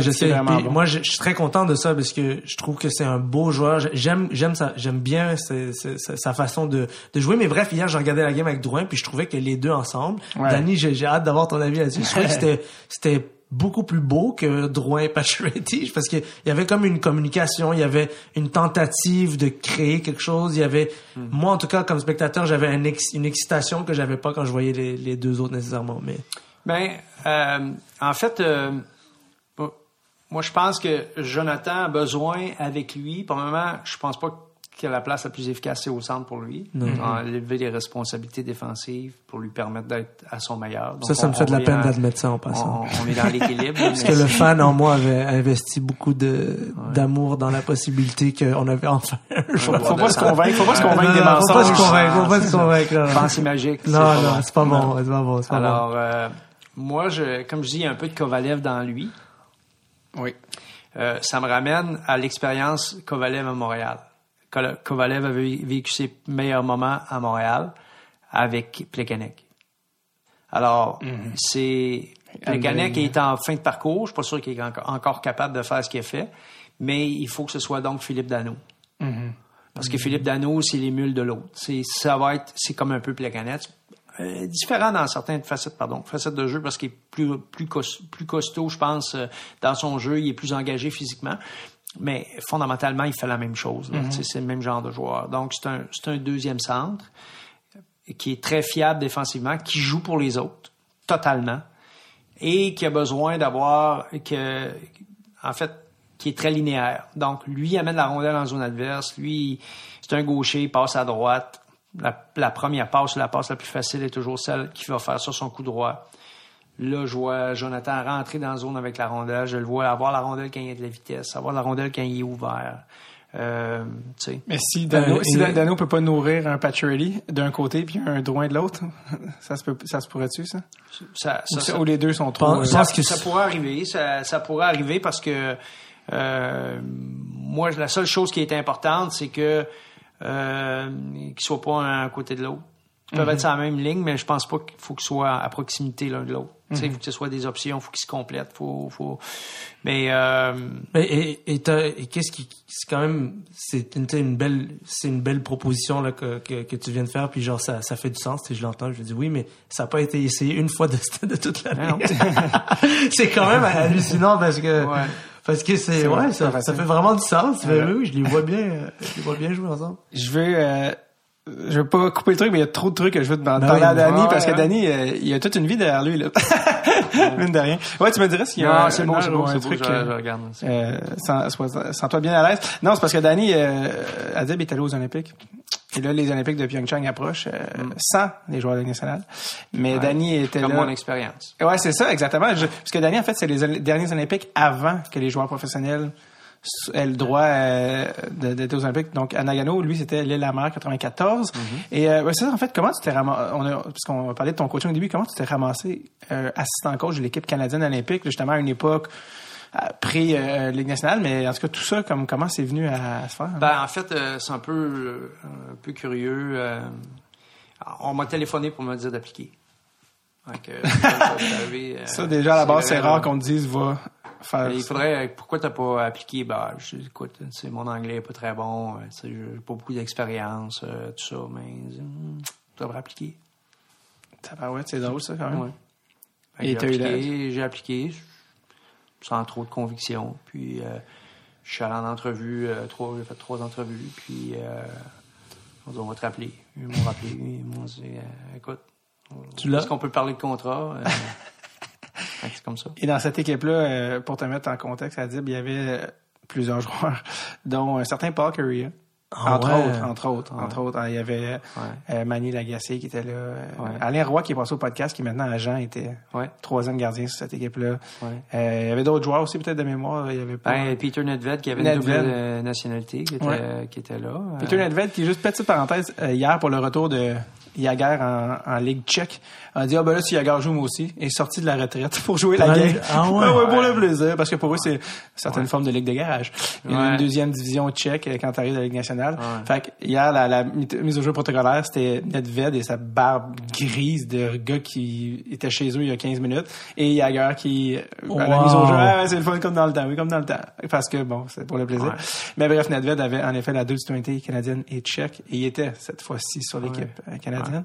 Mais je veux parler de Paul Kariya parce que c'est son année, là, il ressort de l'ombre là, avec son introduction au temple de la renommée, puis bon, il a comme un peu vécu le calvaire avec les commotions, puis sa carrière avait fini très sec et ça l'avait laissé un goût amer en bouche, ce qu'il a maintenant digéré et maintenant il en parle ouvertement. Mais tout le monde, Alain Roy, tout le monde sur mon passage me parle de Paul Kariya comme d'un gars exceptionnel. Qui était, on en parle comme un autiste du hockey là, quand on parle de lui, mais qui avait un niveau d'engagement élevé hors de la norme, puis qui était vraiment un athlète spécial. Puis je sais que tu avais des impressions, puis tu avais des souvenirs sur Paul Kariya, puis j'aimerais ça que tu m'en parles. Ben, en fait, Paul Kariya était tellement exceptionnel que il m'a déjà dit une fois qu'il s'entraînait pour le moment ultime. Tu sais, puis je lui avais demandé, tu sais, parce que je disais, bon, tu sais, tu peux débarquer, on prenait l'avion, puis tu sais, puis il m'avait dit, tu sais, je me prépare pour le moment ultime. Fait que, c'est quoi le moment ultime? Ben, c'est quand je vais sauter sur la glace pour faire la différence. Puis c'est ça. Fait que, quand il est allé aux Olympiques, puis il a fait la fusillade, puis c'était le moment ultime, et il se retourne, puis il te regarde, là, puis tu sais, c'est là. Il veut y aller. Il va, puis il score, puis la deuxième fois, il me demande, il dit, qu'est-ce que je fais, tu sais? Parce que là, il est allé, il a fait ça à faire. J'ai dit, what's your best move? Fait qu'il me regarde, puis il dit, well, I already did it.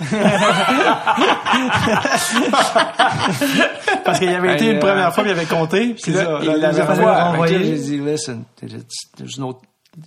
it's no time to reinvent the wheel. Just, do I look like a scorer? Do I look like a goal scorer? Come on, Paul. Just go with your best move. Fait qu'il est allé, il a refait le même move, mais il a docké l'épaule avant. Le goaler, lui, il s'était fait battre du côté du gant. Tommy Salo. Oui. Fait que lui, il a jamais voulu essayer de... Fait qu'il a plongé. Il a plongé pour harponner Paul. Puis Paul a shooté dans le haut du filet, mais en plongeant, sa jambière en arrière. Oui! Puis il a tapé le coin de la... Disons-le par hasard. C'est un hasard. Et il l'a raté? Peu. Ben, il l'a bloqué. Lui, il a bloqué. Par chance. Puis nous, on a perdu la médaille d'or comme ça. Là. C'est le fameux but, en fait, de Forsberg à une main, le one-handed move. Puis, je me rappelle de ça. Comme je l'avais dit avec Alain Roy là, dans cet épisode-là, mais c'est très drôle parce que ça, pour les Suédois, la nation suédoise, c'est un moment historique, évidemment. Mm-hmm. Tellement que ce but-là, ce fameux but-là, ils en ont fait un timbre. Sauf que sur le timbre, il y a Forsberg qui marque le but, mais il y a aussi le gardien de l'équipe canadienne qui s'appelle Corey Hirsch, que j'ai vu il y a quelques semaines. Ah oui, c'est ça. Et Corey Hirsch, il a dit, vous m'avez pas demandé la permission pour que je sois sur votre timbre. Alors lui, il a actionné et ils ont dû enlever le timbre, retirer le timbre du marché parce que lui, il était immortalisé comme un loser de l'autre côté.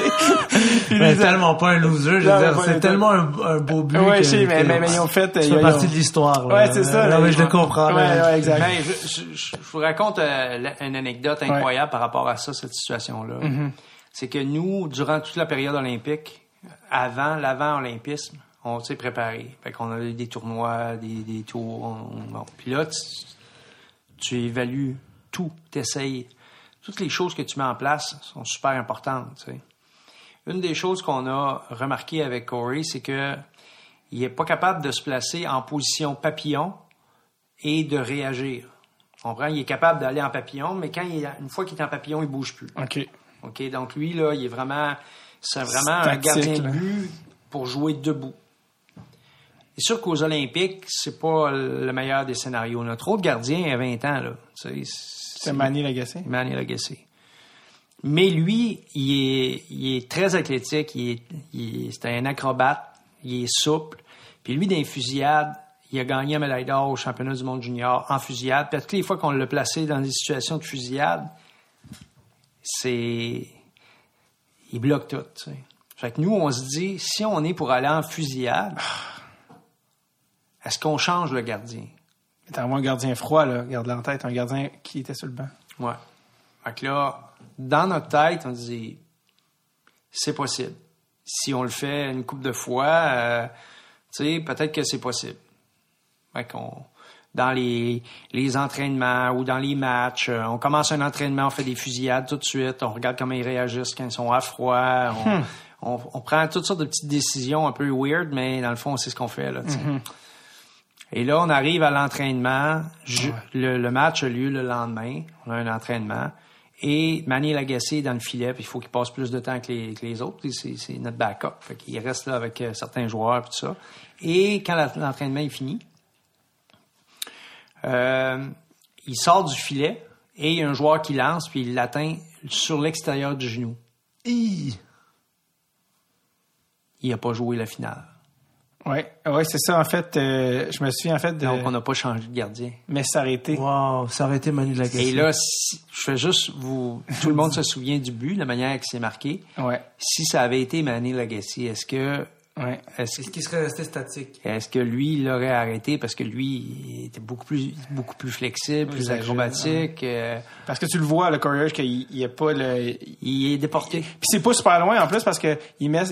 En fait, la rondelle, il passe en dessous du gant à Corey Hirsch. Même que Forsberg dit « Je pensais pas avoir compté », parce que, bon... Puis, bref, si ça avait été un gardien encore plus...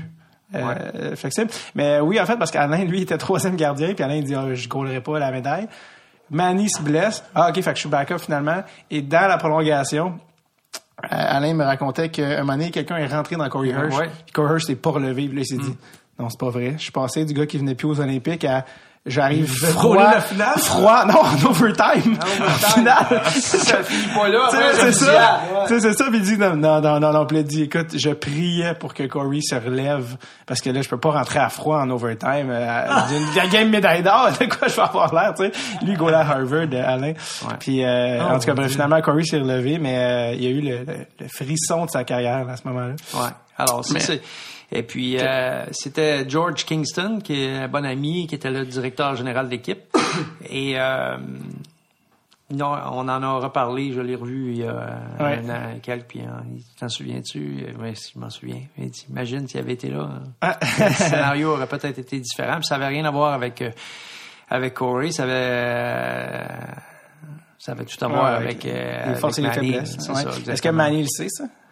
Oh oui, il sait. Il sait qu'il s'arrêté lui? Oui, il sait qu'il aurait pu embarquer, oui. Il savait all along, là, il l'a su tout le long, là, qu'il aurait pu, on n'était pas, on aurait pu faire le changement, tu sais. Vraiment. Mais bon. On vit pas dans le passé. Mais quand même, mais c'est quel souvenir tu gardes de l'expérience olympique? Écoute, moi, c'est un grand moment, c'est premièrement c'est ton étang, d'entrer dans le stade, tu sais, t'es là, tu représentes ton pays, t'es dans le stade, puis là, c'est, je sais pas combien de milliers de personnes qui sont là, puis tu sais, c'est comme un rêve d'enfant, là, tu sais, tu rêves que tu vas être, tu sais, tu rêves à ça, tu vas jouer dans la Ligue nationale, tu vas aller aux Olympiques, t'es pas assez bon, là, donc, mais t'es là. T'es là pas comme athlète, mais comme coach. T'es un Olympien, puis t'as ta médaille d'argent. Elle est où aujourd'hui ta médaille? Mais j'en ai pas, les coachs en ont pas. Ah non! Non, j'ai une bague. J'ai des bagues comme tous ceux qui font du sport, puis quand tu gagnes des championnats, bon. Fait que et cette bague-là est très précieuse pour moi, puis mon fils Gabriel, j'ai toujours dit, tu sais, ce que tu veux, tu peux l'avoir, tu sais. Il n'y a rien d'impossible, là. Tu sais, nous autres, pour moi, cet événement-là, c'est comme un peu l'incarnation de tout est possible. Ouais. Parce que pour une job qu'on te dit d'appliquer, c'est quand même fou. Ouais, non, mais aussi pour les événements, parce que Todd Alushko, qui est un de nos joueurs, son père est mort du cancer quelques mois avant les Olympiques. Puis il avait promis la médaille d'or à son père. Puis il nous l'a dit à tout le monde dans le vestiaire.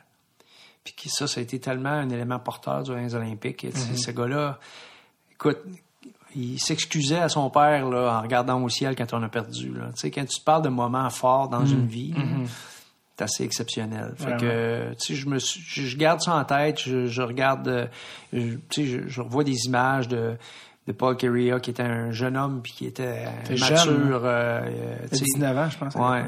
Je pense que c'est un des plus beaux joueurs que j'ai vu de ma vie. Puis lui là, si... C'est un de ceux qui m'a fait aimer le hockey. Ouais, dans le hockey d'aujourd'hui. Lui, dans le hockey d'aujourd'hui, là... Il était superstar, c'est méga superstar. Tout ce qu'il faisait, lui, il avait la qualité d'être en même temps que d'être créatif. Tout ça, lui, là, il était explosif. Il était capable d'aller au filet. Il avait pas peur d'aller dans la circulation. Il faisait tout, là. C'était un joueur extraordinaire. C'était un gars de 5 pieds 10, là. Ouais. Ça prend un gros joueur. Non, mais aujourd'hui, ça serait quelque chose. D'avoir la chance de côtoyer des gars comme lui, tu sais. Ouais. D'ailleurs, je sais pas si ça tu te souviens, mais encore une fois, une autre affaire qu'Alain m'avait racontée qui m'avait beaucoup fait rire, c'est que quand le match s'est terminé, il y a les procédures antidopage. Ouais. Et il arrive, il prend des joueurs au hasard. Et là, il avait amené des joueurs. Il se ramassait les joueurs. Je pense qu'Alain faisait partie de ces joueurs-là. Oui, il avait oui. Et il se ramassait avec, je pense, justement, Forsberg du monde. Tu te ramasses avec l'ennemi dans une petite salle en train de pisser dans un pot, tu sais, puis ils sont là, puis ils te regardent.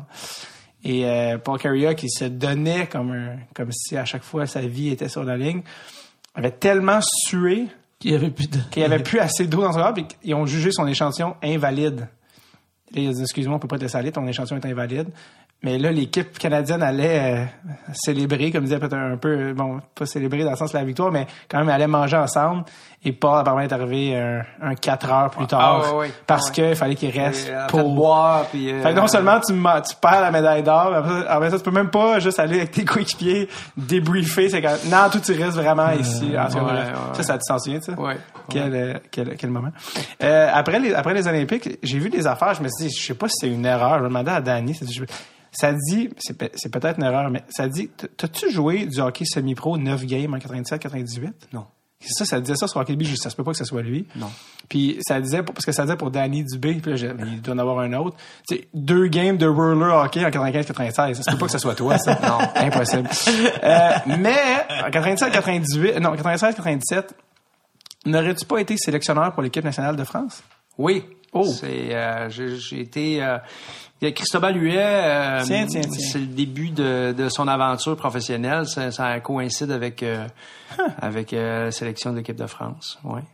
Donc toi, t'as vu un Cristobal Huet jeune? Oui, il sortait des juniors. Est-ce que tu te disais à ce moment-là, ce gars-là pourrait jouer dans la Ligue nationale? Non, mais nous, le plan qu'on avait, qui s'est produit avec Hockey France à l'époque, là, moi, j'avais fait une recommandation à mon directeur général de le sortir de la France, là, en fait, de l'envoyer jouer ailleurs. Ce qu'ils ont fait avec lui, là, en Suisse, c'est ça. Parce que il y a des joueurs qui étaient trop forts pour les autres, lui faisait partie de cette catégorie-là. Okay. Puis c'est fou quand même, hein? Ouais. Mais toi, dans le fond, qu'est-ce que ça impliquait ta job de sélectionneur de l'équipe nationale? J'étais le coach d'équipe. OK, puis, carrément. Je m'occupais de tous les programmes de développement en France. OK. Attends, c'est une expérience quand même. Oui. Mais ça n'a pas duré parce que la fédération a été mise en tutelle. C'est que, mon Dieu. Ils n'ont plus d'argent pour te payer, puis tu as 2 petits-enfants. Tu as une place à aller travailler. Là, j'étais allé travailler en Nouvelle-Écosse. J'étais allé travailler comme directeur général et entraîneur des Screaming Eagles. Okay. Ça a été ma dernière année de coaching. Là, c'était comme un peu plus difficile avec la famille. Là, ça devenait plus... Mais tes enfants étaient en bas âge. Ouais, mais c'est ça. Là, ça devenait plus difficile. Les écoles, les affaires, toutes les... De déménager, tu veux dire? De déraciner tout le temps la gang, la famille, tout ça. Ça, je voulais t'en parler parce que on dit de toi, on m'a dit de toi que t'es à la fois, ça c'est ça qui est intéressant de ce parcours, là, mais t'es à la fois très carriériste, tu manges ton métier, t'aimes ça, t'es très engagé à 100% dans ta carrière, mais t'as aussi la priorité numéro 1 qui est la famille. Ouais. Et t'as toujours jumelé les deux à un niveau assez... Parce que c'est pas vrai que c'est des jobs faciles. Il y a trop de pression, de up and down émotif, de déménagement, de route, d'horaires incompatibles pour que tout le monde fasse ça. Ouais, mais tu sais, il y a des gens qui sont meilleurs que moi pour faire ça. Je trouve qu'il y a des gens qui ont réussi à concilier les deux plus facilement que moi. Moi, ce que je disais tantôt... quand je faisais du basic, quand j'étais jeune, c'était jusqu'à l'épuisement. Ben, c'est un peu de même au travail. Puis à un moment donné, ben, t'oublies ton monde. Puis Enfin, t'arrives des fois à croiser des chemins. Tu sais, ce que tu veux avoir, là, tu peux l'avoir, mais faut que tu payes un prix, tu sais. Ouais. Bon, moi, le prix, moi, ce que je voulais, je l'ai. Ma famille, c'était important. Mes enfants, mon épouse, restaient avec le même monde. J'étais un père avant d'être un coach. Ça, c'était, dans ma tête, c'était clair. Ça veut dire aussi que si j'avais été meilleur pour concilier les deux, j'aurais peut-être pu continuer à coacher, mais j'étais pas capable. J'étais pas bon là-dedans. Donc, je devenais... si t'es pas capable de faire la part des choses, ben tu deviens... je trouvais que il y a des journées où j'étais un mauvais père, tu sais, où j'étais un mauvais conjoint parce que j'étais trop dans mes affaires, j'amenais trop mes problèmes à la maison, j'étais pas capable de me sortir de là, j'étais pas capable de sortir de ma job. Fait qu'à un moment donné, tu sais, il faut... C'est quand que t'as réalisé ça? Ben, écoute, c'est une journée à la fois. Il y a des moments où c'est plus grave que d'autres, mais tu sais, les dernières années, ça a été difficile, mes dernières années de coaching. Puis là, c'est, est-ce que tu veux continuer à faire ça ou à vivre de cette façon-là toute ta vie? Tu sais, est-ce que tu veux que toute ta vie, ce soit ça? C'est à toi à décider. Ta famille veut revenir au Québec pendant que toi, tu es à l'autre bout du Canada, à Nouvelle-Écosse, tout seul. Ça me tentait pas. Donc, à un moment donné, la vie fait bien les choses. Moi, j'avais quand même des opportunités de communication, beaucoup. Même pendant que je coachais, je me faisais souvent offrir. Puis là, ben Jean Gagnon, qui est aujourd'hui avec qui je travaille à la radio, était le directeur des sports à TVA. Ouais. Puis lui avait été nommé directeur des sports parce que il travaillait à la radio, puis il m'avait demandé de faire une collaboration, puis c'est une de ces belles collaborations qu'il m'a dit, là, que ça lui a aidé sa candidature quand le poste s'est ouvert. Puis quand il a eu la job comme directeur des sports, moi j'avais fait des collaborations avec lui durant les Olympiques. Puis il m'a téléphoné, puis il m'a dit écoute, merci, puis t'as fait une super job, puis là aujourd'hui, puis pendant 3 ans, il m'a appelé pour m'offrir des jobs. Puis à un moment donné, ben là, avec ce que je viens d'expliquer, là, l'opportunité était là. Puis bon. Y a-t-il des moments donnés, parce que tu sais, t'es un gars qui est tout le temps positif, optimiste, on y va, on le fait. Y a-t-il des moments donnés avec ta femme puis avec tes 2 enfants où tu t'es dit, moi, ça m'intéresse. Pourquoi on fait tout ça, là, oui, c'est sûr, mais tu sais, ce qui te drive des fois, c'est un peu bizarre. Moi, c'est... tu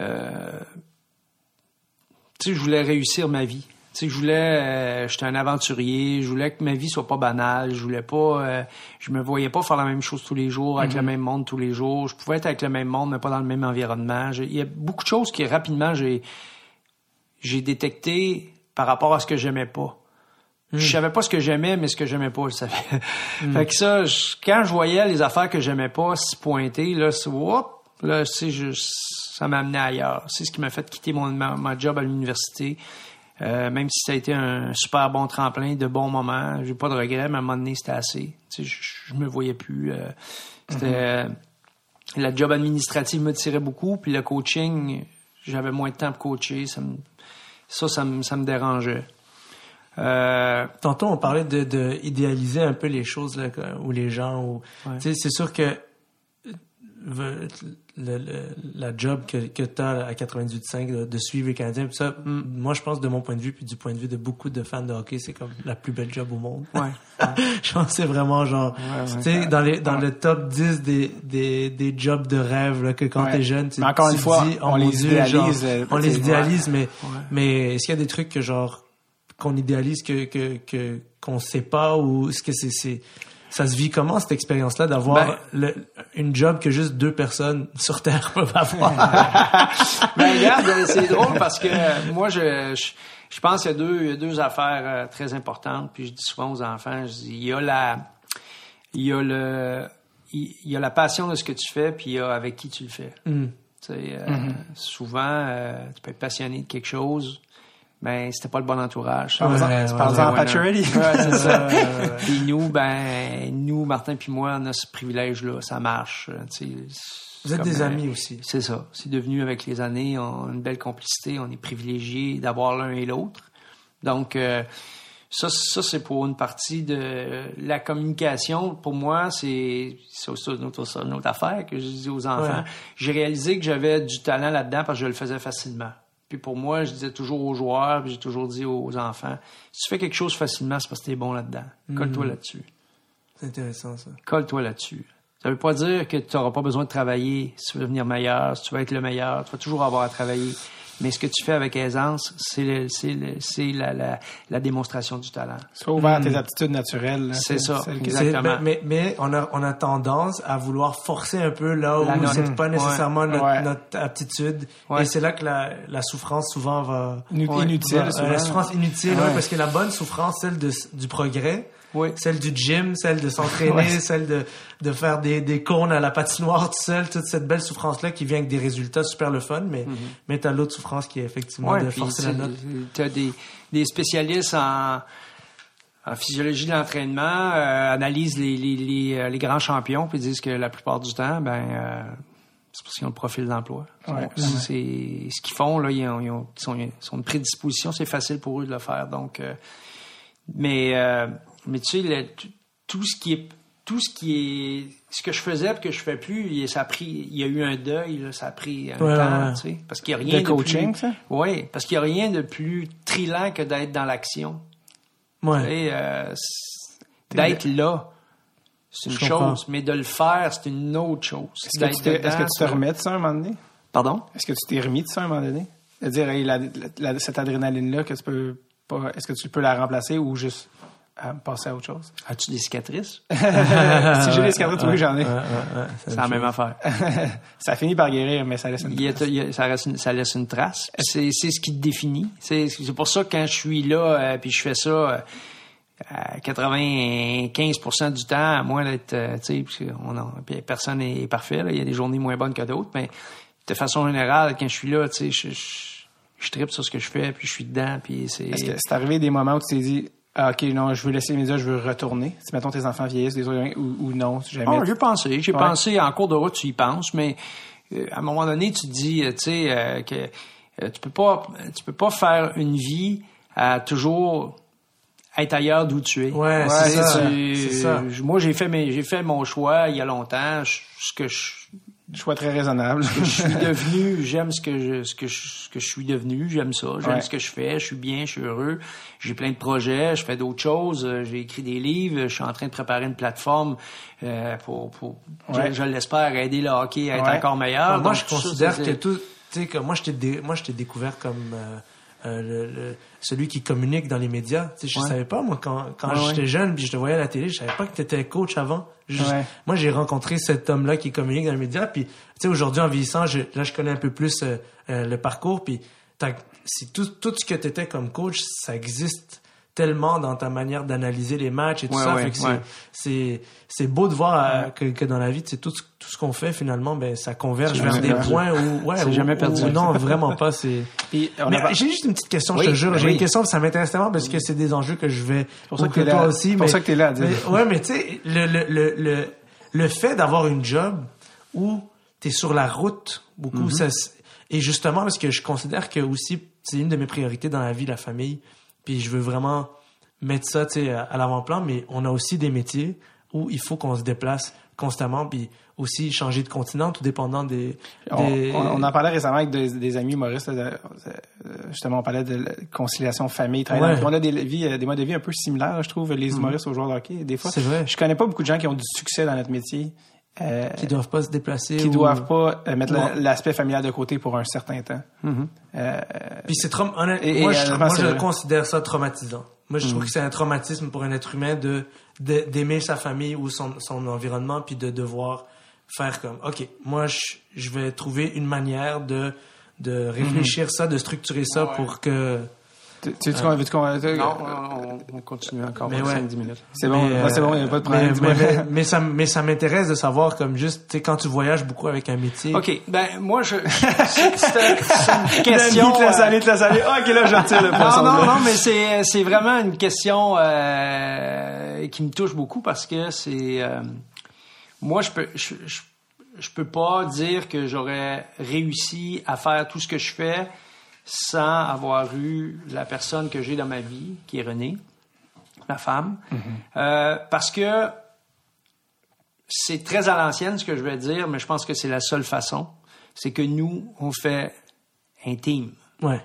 C'est moi qui est en avant, là, mais on est vraiment les deux. La carrière est pour nous deux. La comptable chez nous, c'est elle. L'agenda, les affaires, de rien, pas échapper rien, de se souvenir de, il y a ça. Tu sais, on fait équipe. Donc, c'est un projet commun. Donc, ça change un peu la dynamique de dire, ah ben là, tu sais, parce que... Moi. C'est ça. Là, alors, moi, c'est arrivé naturellement. Je pense que tout le monde peut vivre leur vie de couple et familiale comme ils veulent. Ça leur appartient. Ouais. Mais moi, si on me parle de moi, j'ai pas de leçon à donner à personne, ni de conseils, mais moi, ça me prenait... Je devais être avec une personne qui allait... moi, j'allais être l'égoïste des deux. C'est moi, Paturity. OK, mais ça prend quelqu'un qui s'occupe de moi. C'est plate, là, mais c'est comme ça. Ça prend quelqu'un qui s'occupe de me faire des passes quand je suis ouvert, de savoir que je vais être ouvert, puis de me parler quand je suis down. Puis moi, à l'inverse, j'offre autre chose. Mais c'est une dynamique que tu bâtis avec le temps. Ça prend des gens qui ont vraiment des affinités hyper profondes. Et ça implique de vivre des choses ensemble avant d'arriver à ça. Puis, tu sais, peut-être qu'aujourd'hui, on est trop dans l'instantanéité, je sais pas. Peut-être qu'on veut trop que ça marche trop vite, trop facilement. Quand il y a un prix à payer, quand ma femme a lâché sa job pour qu'on puisse aller en Europe, qu'elle a lâché sa job pour qu'on puisse aller à Calgary, faire les Olympiques, si elle veut pas faire ça, je reste à la maison puis c'est fini, là. Je deviens une autre personne et elle devient une autre personne. Ce que je veux dire, c'est notre parcours est différent, on est forgé différemment. Là, on a un étalage, une palette, on a un éventail, c'est beaucoup plus large. On a une ouverture sur le monde. Nos enfants en ont une. Nos enfants sont parfaitement bilingues. Il y a plein de choses comme ça qu'on a réussi à obtenir parce qu'on a fait des choses comme ça.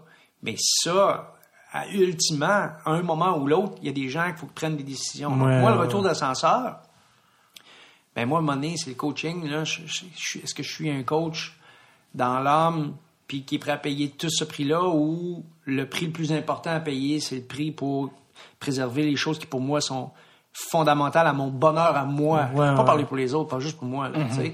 Donc, ce que je voulais, je l'ai. Puis, ce que j'espère, puis je pense que oui, là, parce qu'on en parle, puis on essaie de garder ça toujours vivant parce que tout est en mouvance. Mais moi, je pense aussi que la personne avec qui je suis, elle n'a pas de regrets. Elle a fait ce qu'elle pensait qui était bon pour elle. Puis ça m'a... Par ricochet, c'est venu me servir moi, mais il faut que ça soit comme ça. C'est beau. C'est important. Vous êtes une team qui a l'air de fonctionner vraiment bien. Ta femme et toi, vous êtes ensemble depuis combien de temps maintenant? 30 ans. 30 ans. Et j'aimerais ça que tu me racontes la première fois que tu l'as demandé en mariage. Non, ben là, c'est pas une grande réussite parce que ça donnait un club sandwich. C'était pas un Subway? Tu connaissais l'histoire? C'était pas le Subway, mais c'était un truc de sandwich. C'était un restaurant à Trois-Rivières, puis... t'avais accès, est-ce qu'à l'époque t'avais accès aux caméras dans le centre d'aile? Est-ce que t'aurais pu? Non, on n'avait pas fait ça, c'est sûr. Et que là, je me suis repris, alors, parce qu'en fait, c'est ça, la première fois, devant le club sandwich, elle a dit non. Elle a dit non. Mais, tu sais, c'était pas le club sandwich. Je me disais qu'elle était pas prête encore, mais je l'ai connue, elle était très jeune, puis... C'était pas un cas de, là, franchement, c'est n'importe quoi. Moi, je rêve d'une famille, c'est ça. T'es pas capable de me payer une frite avec une sauce. C'est ça. Alors, après, on a fait un voyage en Europe, puis là, ben, j'ai choisi le bon moment, le bon endroit pour lui demander. Paris. Oui, elle était à Paris. Voilà. C'est un peu... Et là, elle a dit oui. Je sais que dans 2 semaines, je m'en vais à Paris avec ma blonde, fait que...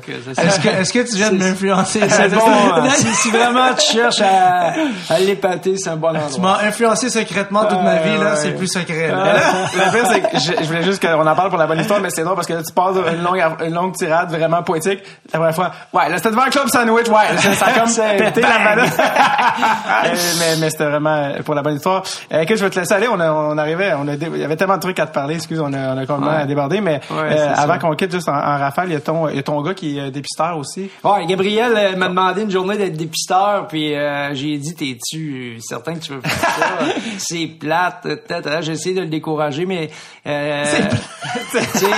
essayé tout faire pour juste le décourager. Juste le tester, voir. Mais c'est une vie de chambre d'hôtel, hein? C'est une vie de voyager. Ça vient de lui, il a cette passion-là, il la développe, il travaille fort dans ça, il finit ses études, fait qu'il aimerait devenir un professionnel, faire ça à temps plein. Fait que je trouve ça tellement beau. C'est ce que je lui souhaite. T'imagines que ce que t'aimes dans la vie, c'est trouver le potentiel chez les gens. Ouais. Là, il y a une job qui existe et tu peux faire ça à journée longue. Moi, je trouve ça extra. Continue, Gabriel. Ouais, c'est ça. Ce que j'ai dit, intéresse-toi aux gens. Une fois que tu as vu leur talent, intéresse-toi aux gens. Parce que c'est l'histoire des gens qui fait toute la différence. Vraiment, les qualités humaines. Puis j'espère qu'on va en avoir des nouvelles récemment. Puis je sais pas à quel stade vous êtes rendu, mais je sais que tu travailles sur une application. Intensément. À la fin du mois, on va sortir une application Play 360. On va faire des choses inédites avec ça. Les jeunes vont pouvoir se confronter à des joueurs juniors, puis éventuellement, ce qu'on espère, professionnels. Le concept, c'est que les jeunes font des parcours, mais selon leur groupe d'âge, on leur donne des handicaps. Alors, ils peuvent vraiment jouer contre un joueur plus vieux qu'eux et le battre. Actuellement, on est en pilote, on travaille avec l'Armada. Joël, ces joueurs nous ont embarqué dans l'aventure avec nous. Ça fonctionne très bien.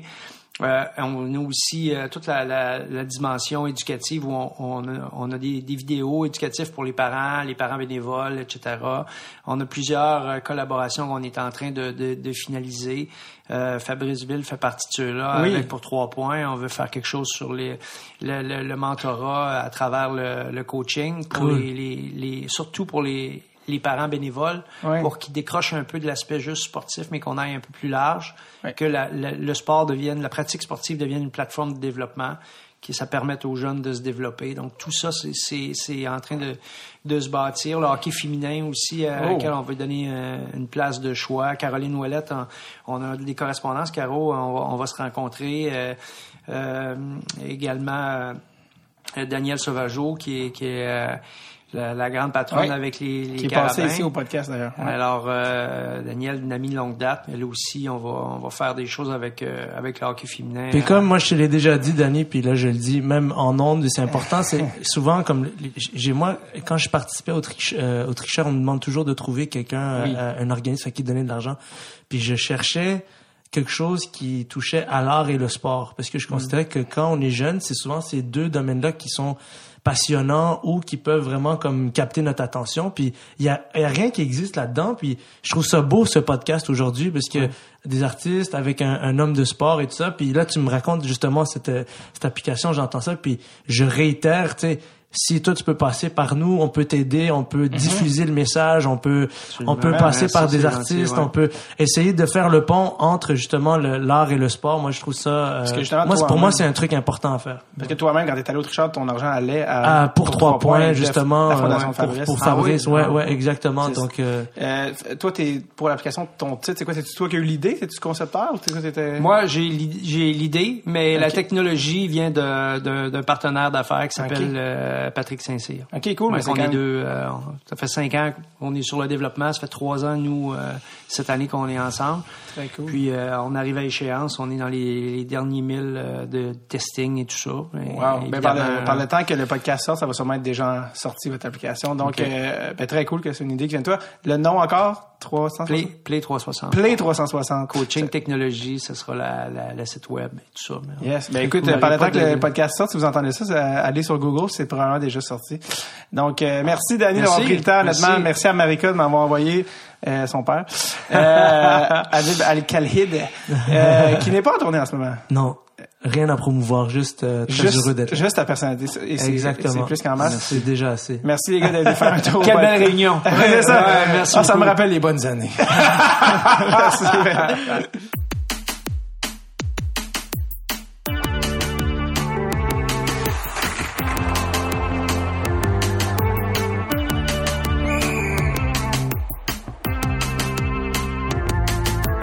C'était Adib Al-Khalidé et Danny Dubé. Allez voir la campagne La Ruche pas de Danny, d'Adib, qui va faire un film avec Julien Lacroix. Et surveillez aussi cet été le Zoo Fest. Vous pourriez faire partie d'un épisode enregistré devant le public, comme on l'a fait l'été dernier, et poser vos questions directement aux invités. On a fait ça l'année passée, on veut récidiver. Regardez ça, en fait, on va récidiver. Donc, regardez, le ZooFest est en juillet, la programmation sort en juin. Regardez ça, ça serait très cool de vous y voir. Les installations, c'est toujours important. J'espère aussi vous voir le 23 mai 2018 au Lion d'Or à Montréal pour mon spectacle solo intitulé Échapper le gâteau. J'ai quelques invités même qui se sont rajoutés au show récemment. Ça va être malade. Sinon, je vous dis pour une dernière fois cette saison. OK, bye-bye. Bye-bye, là. Laissez-vous pas cet été. Bye-bye.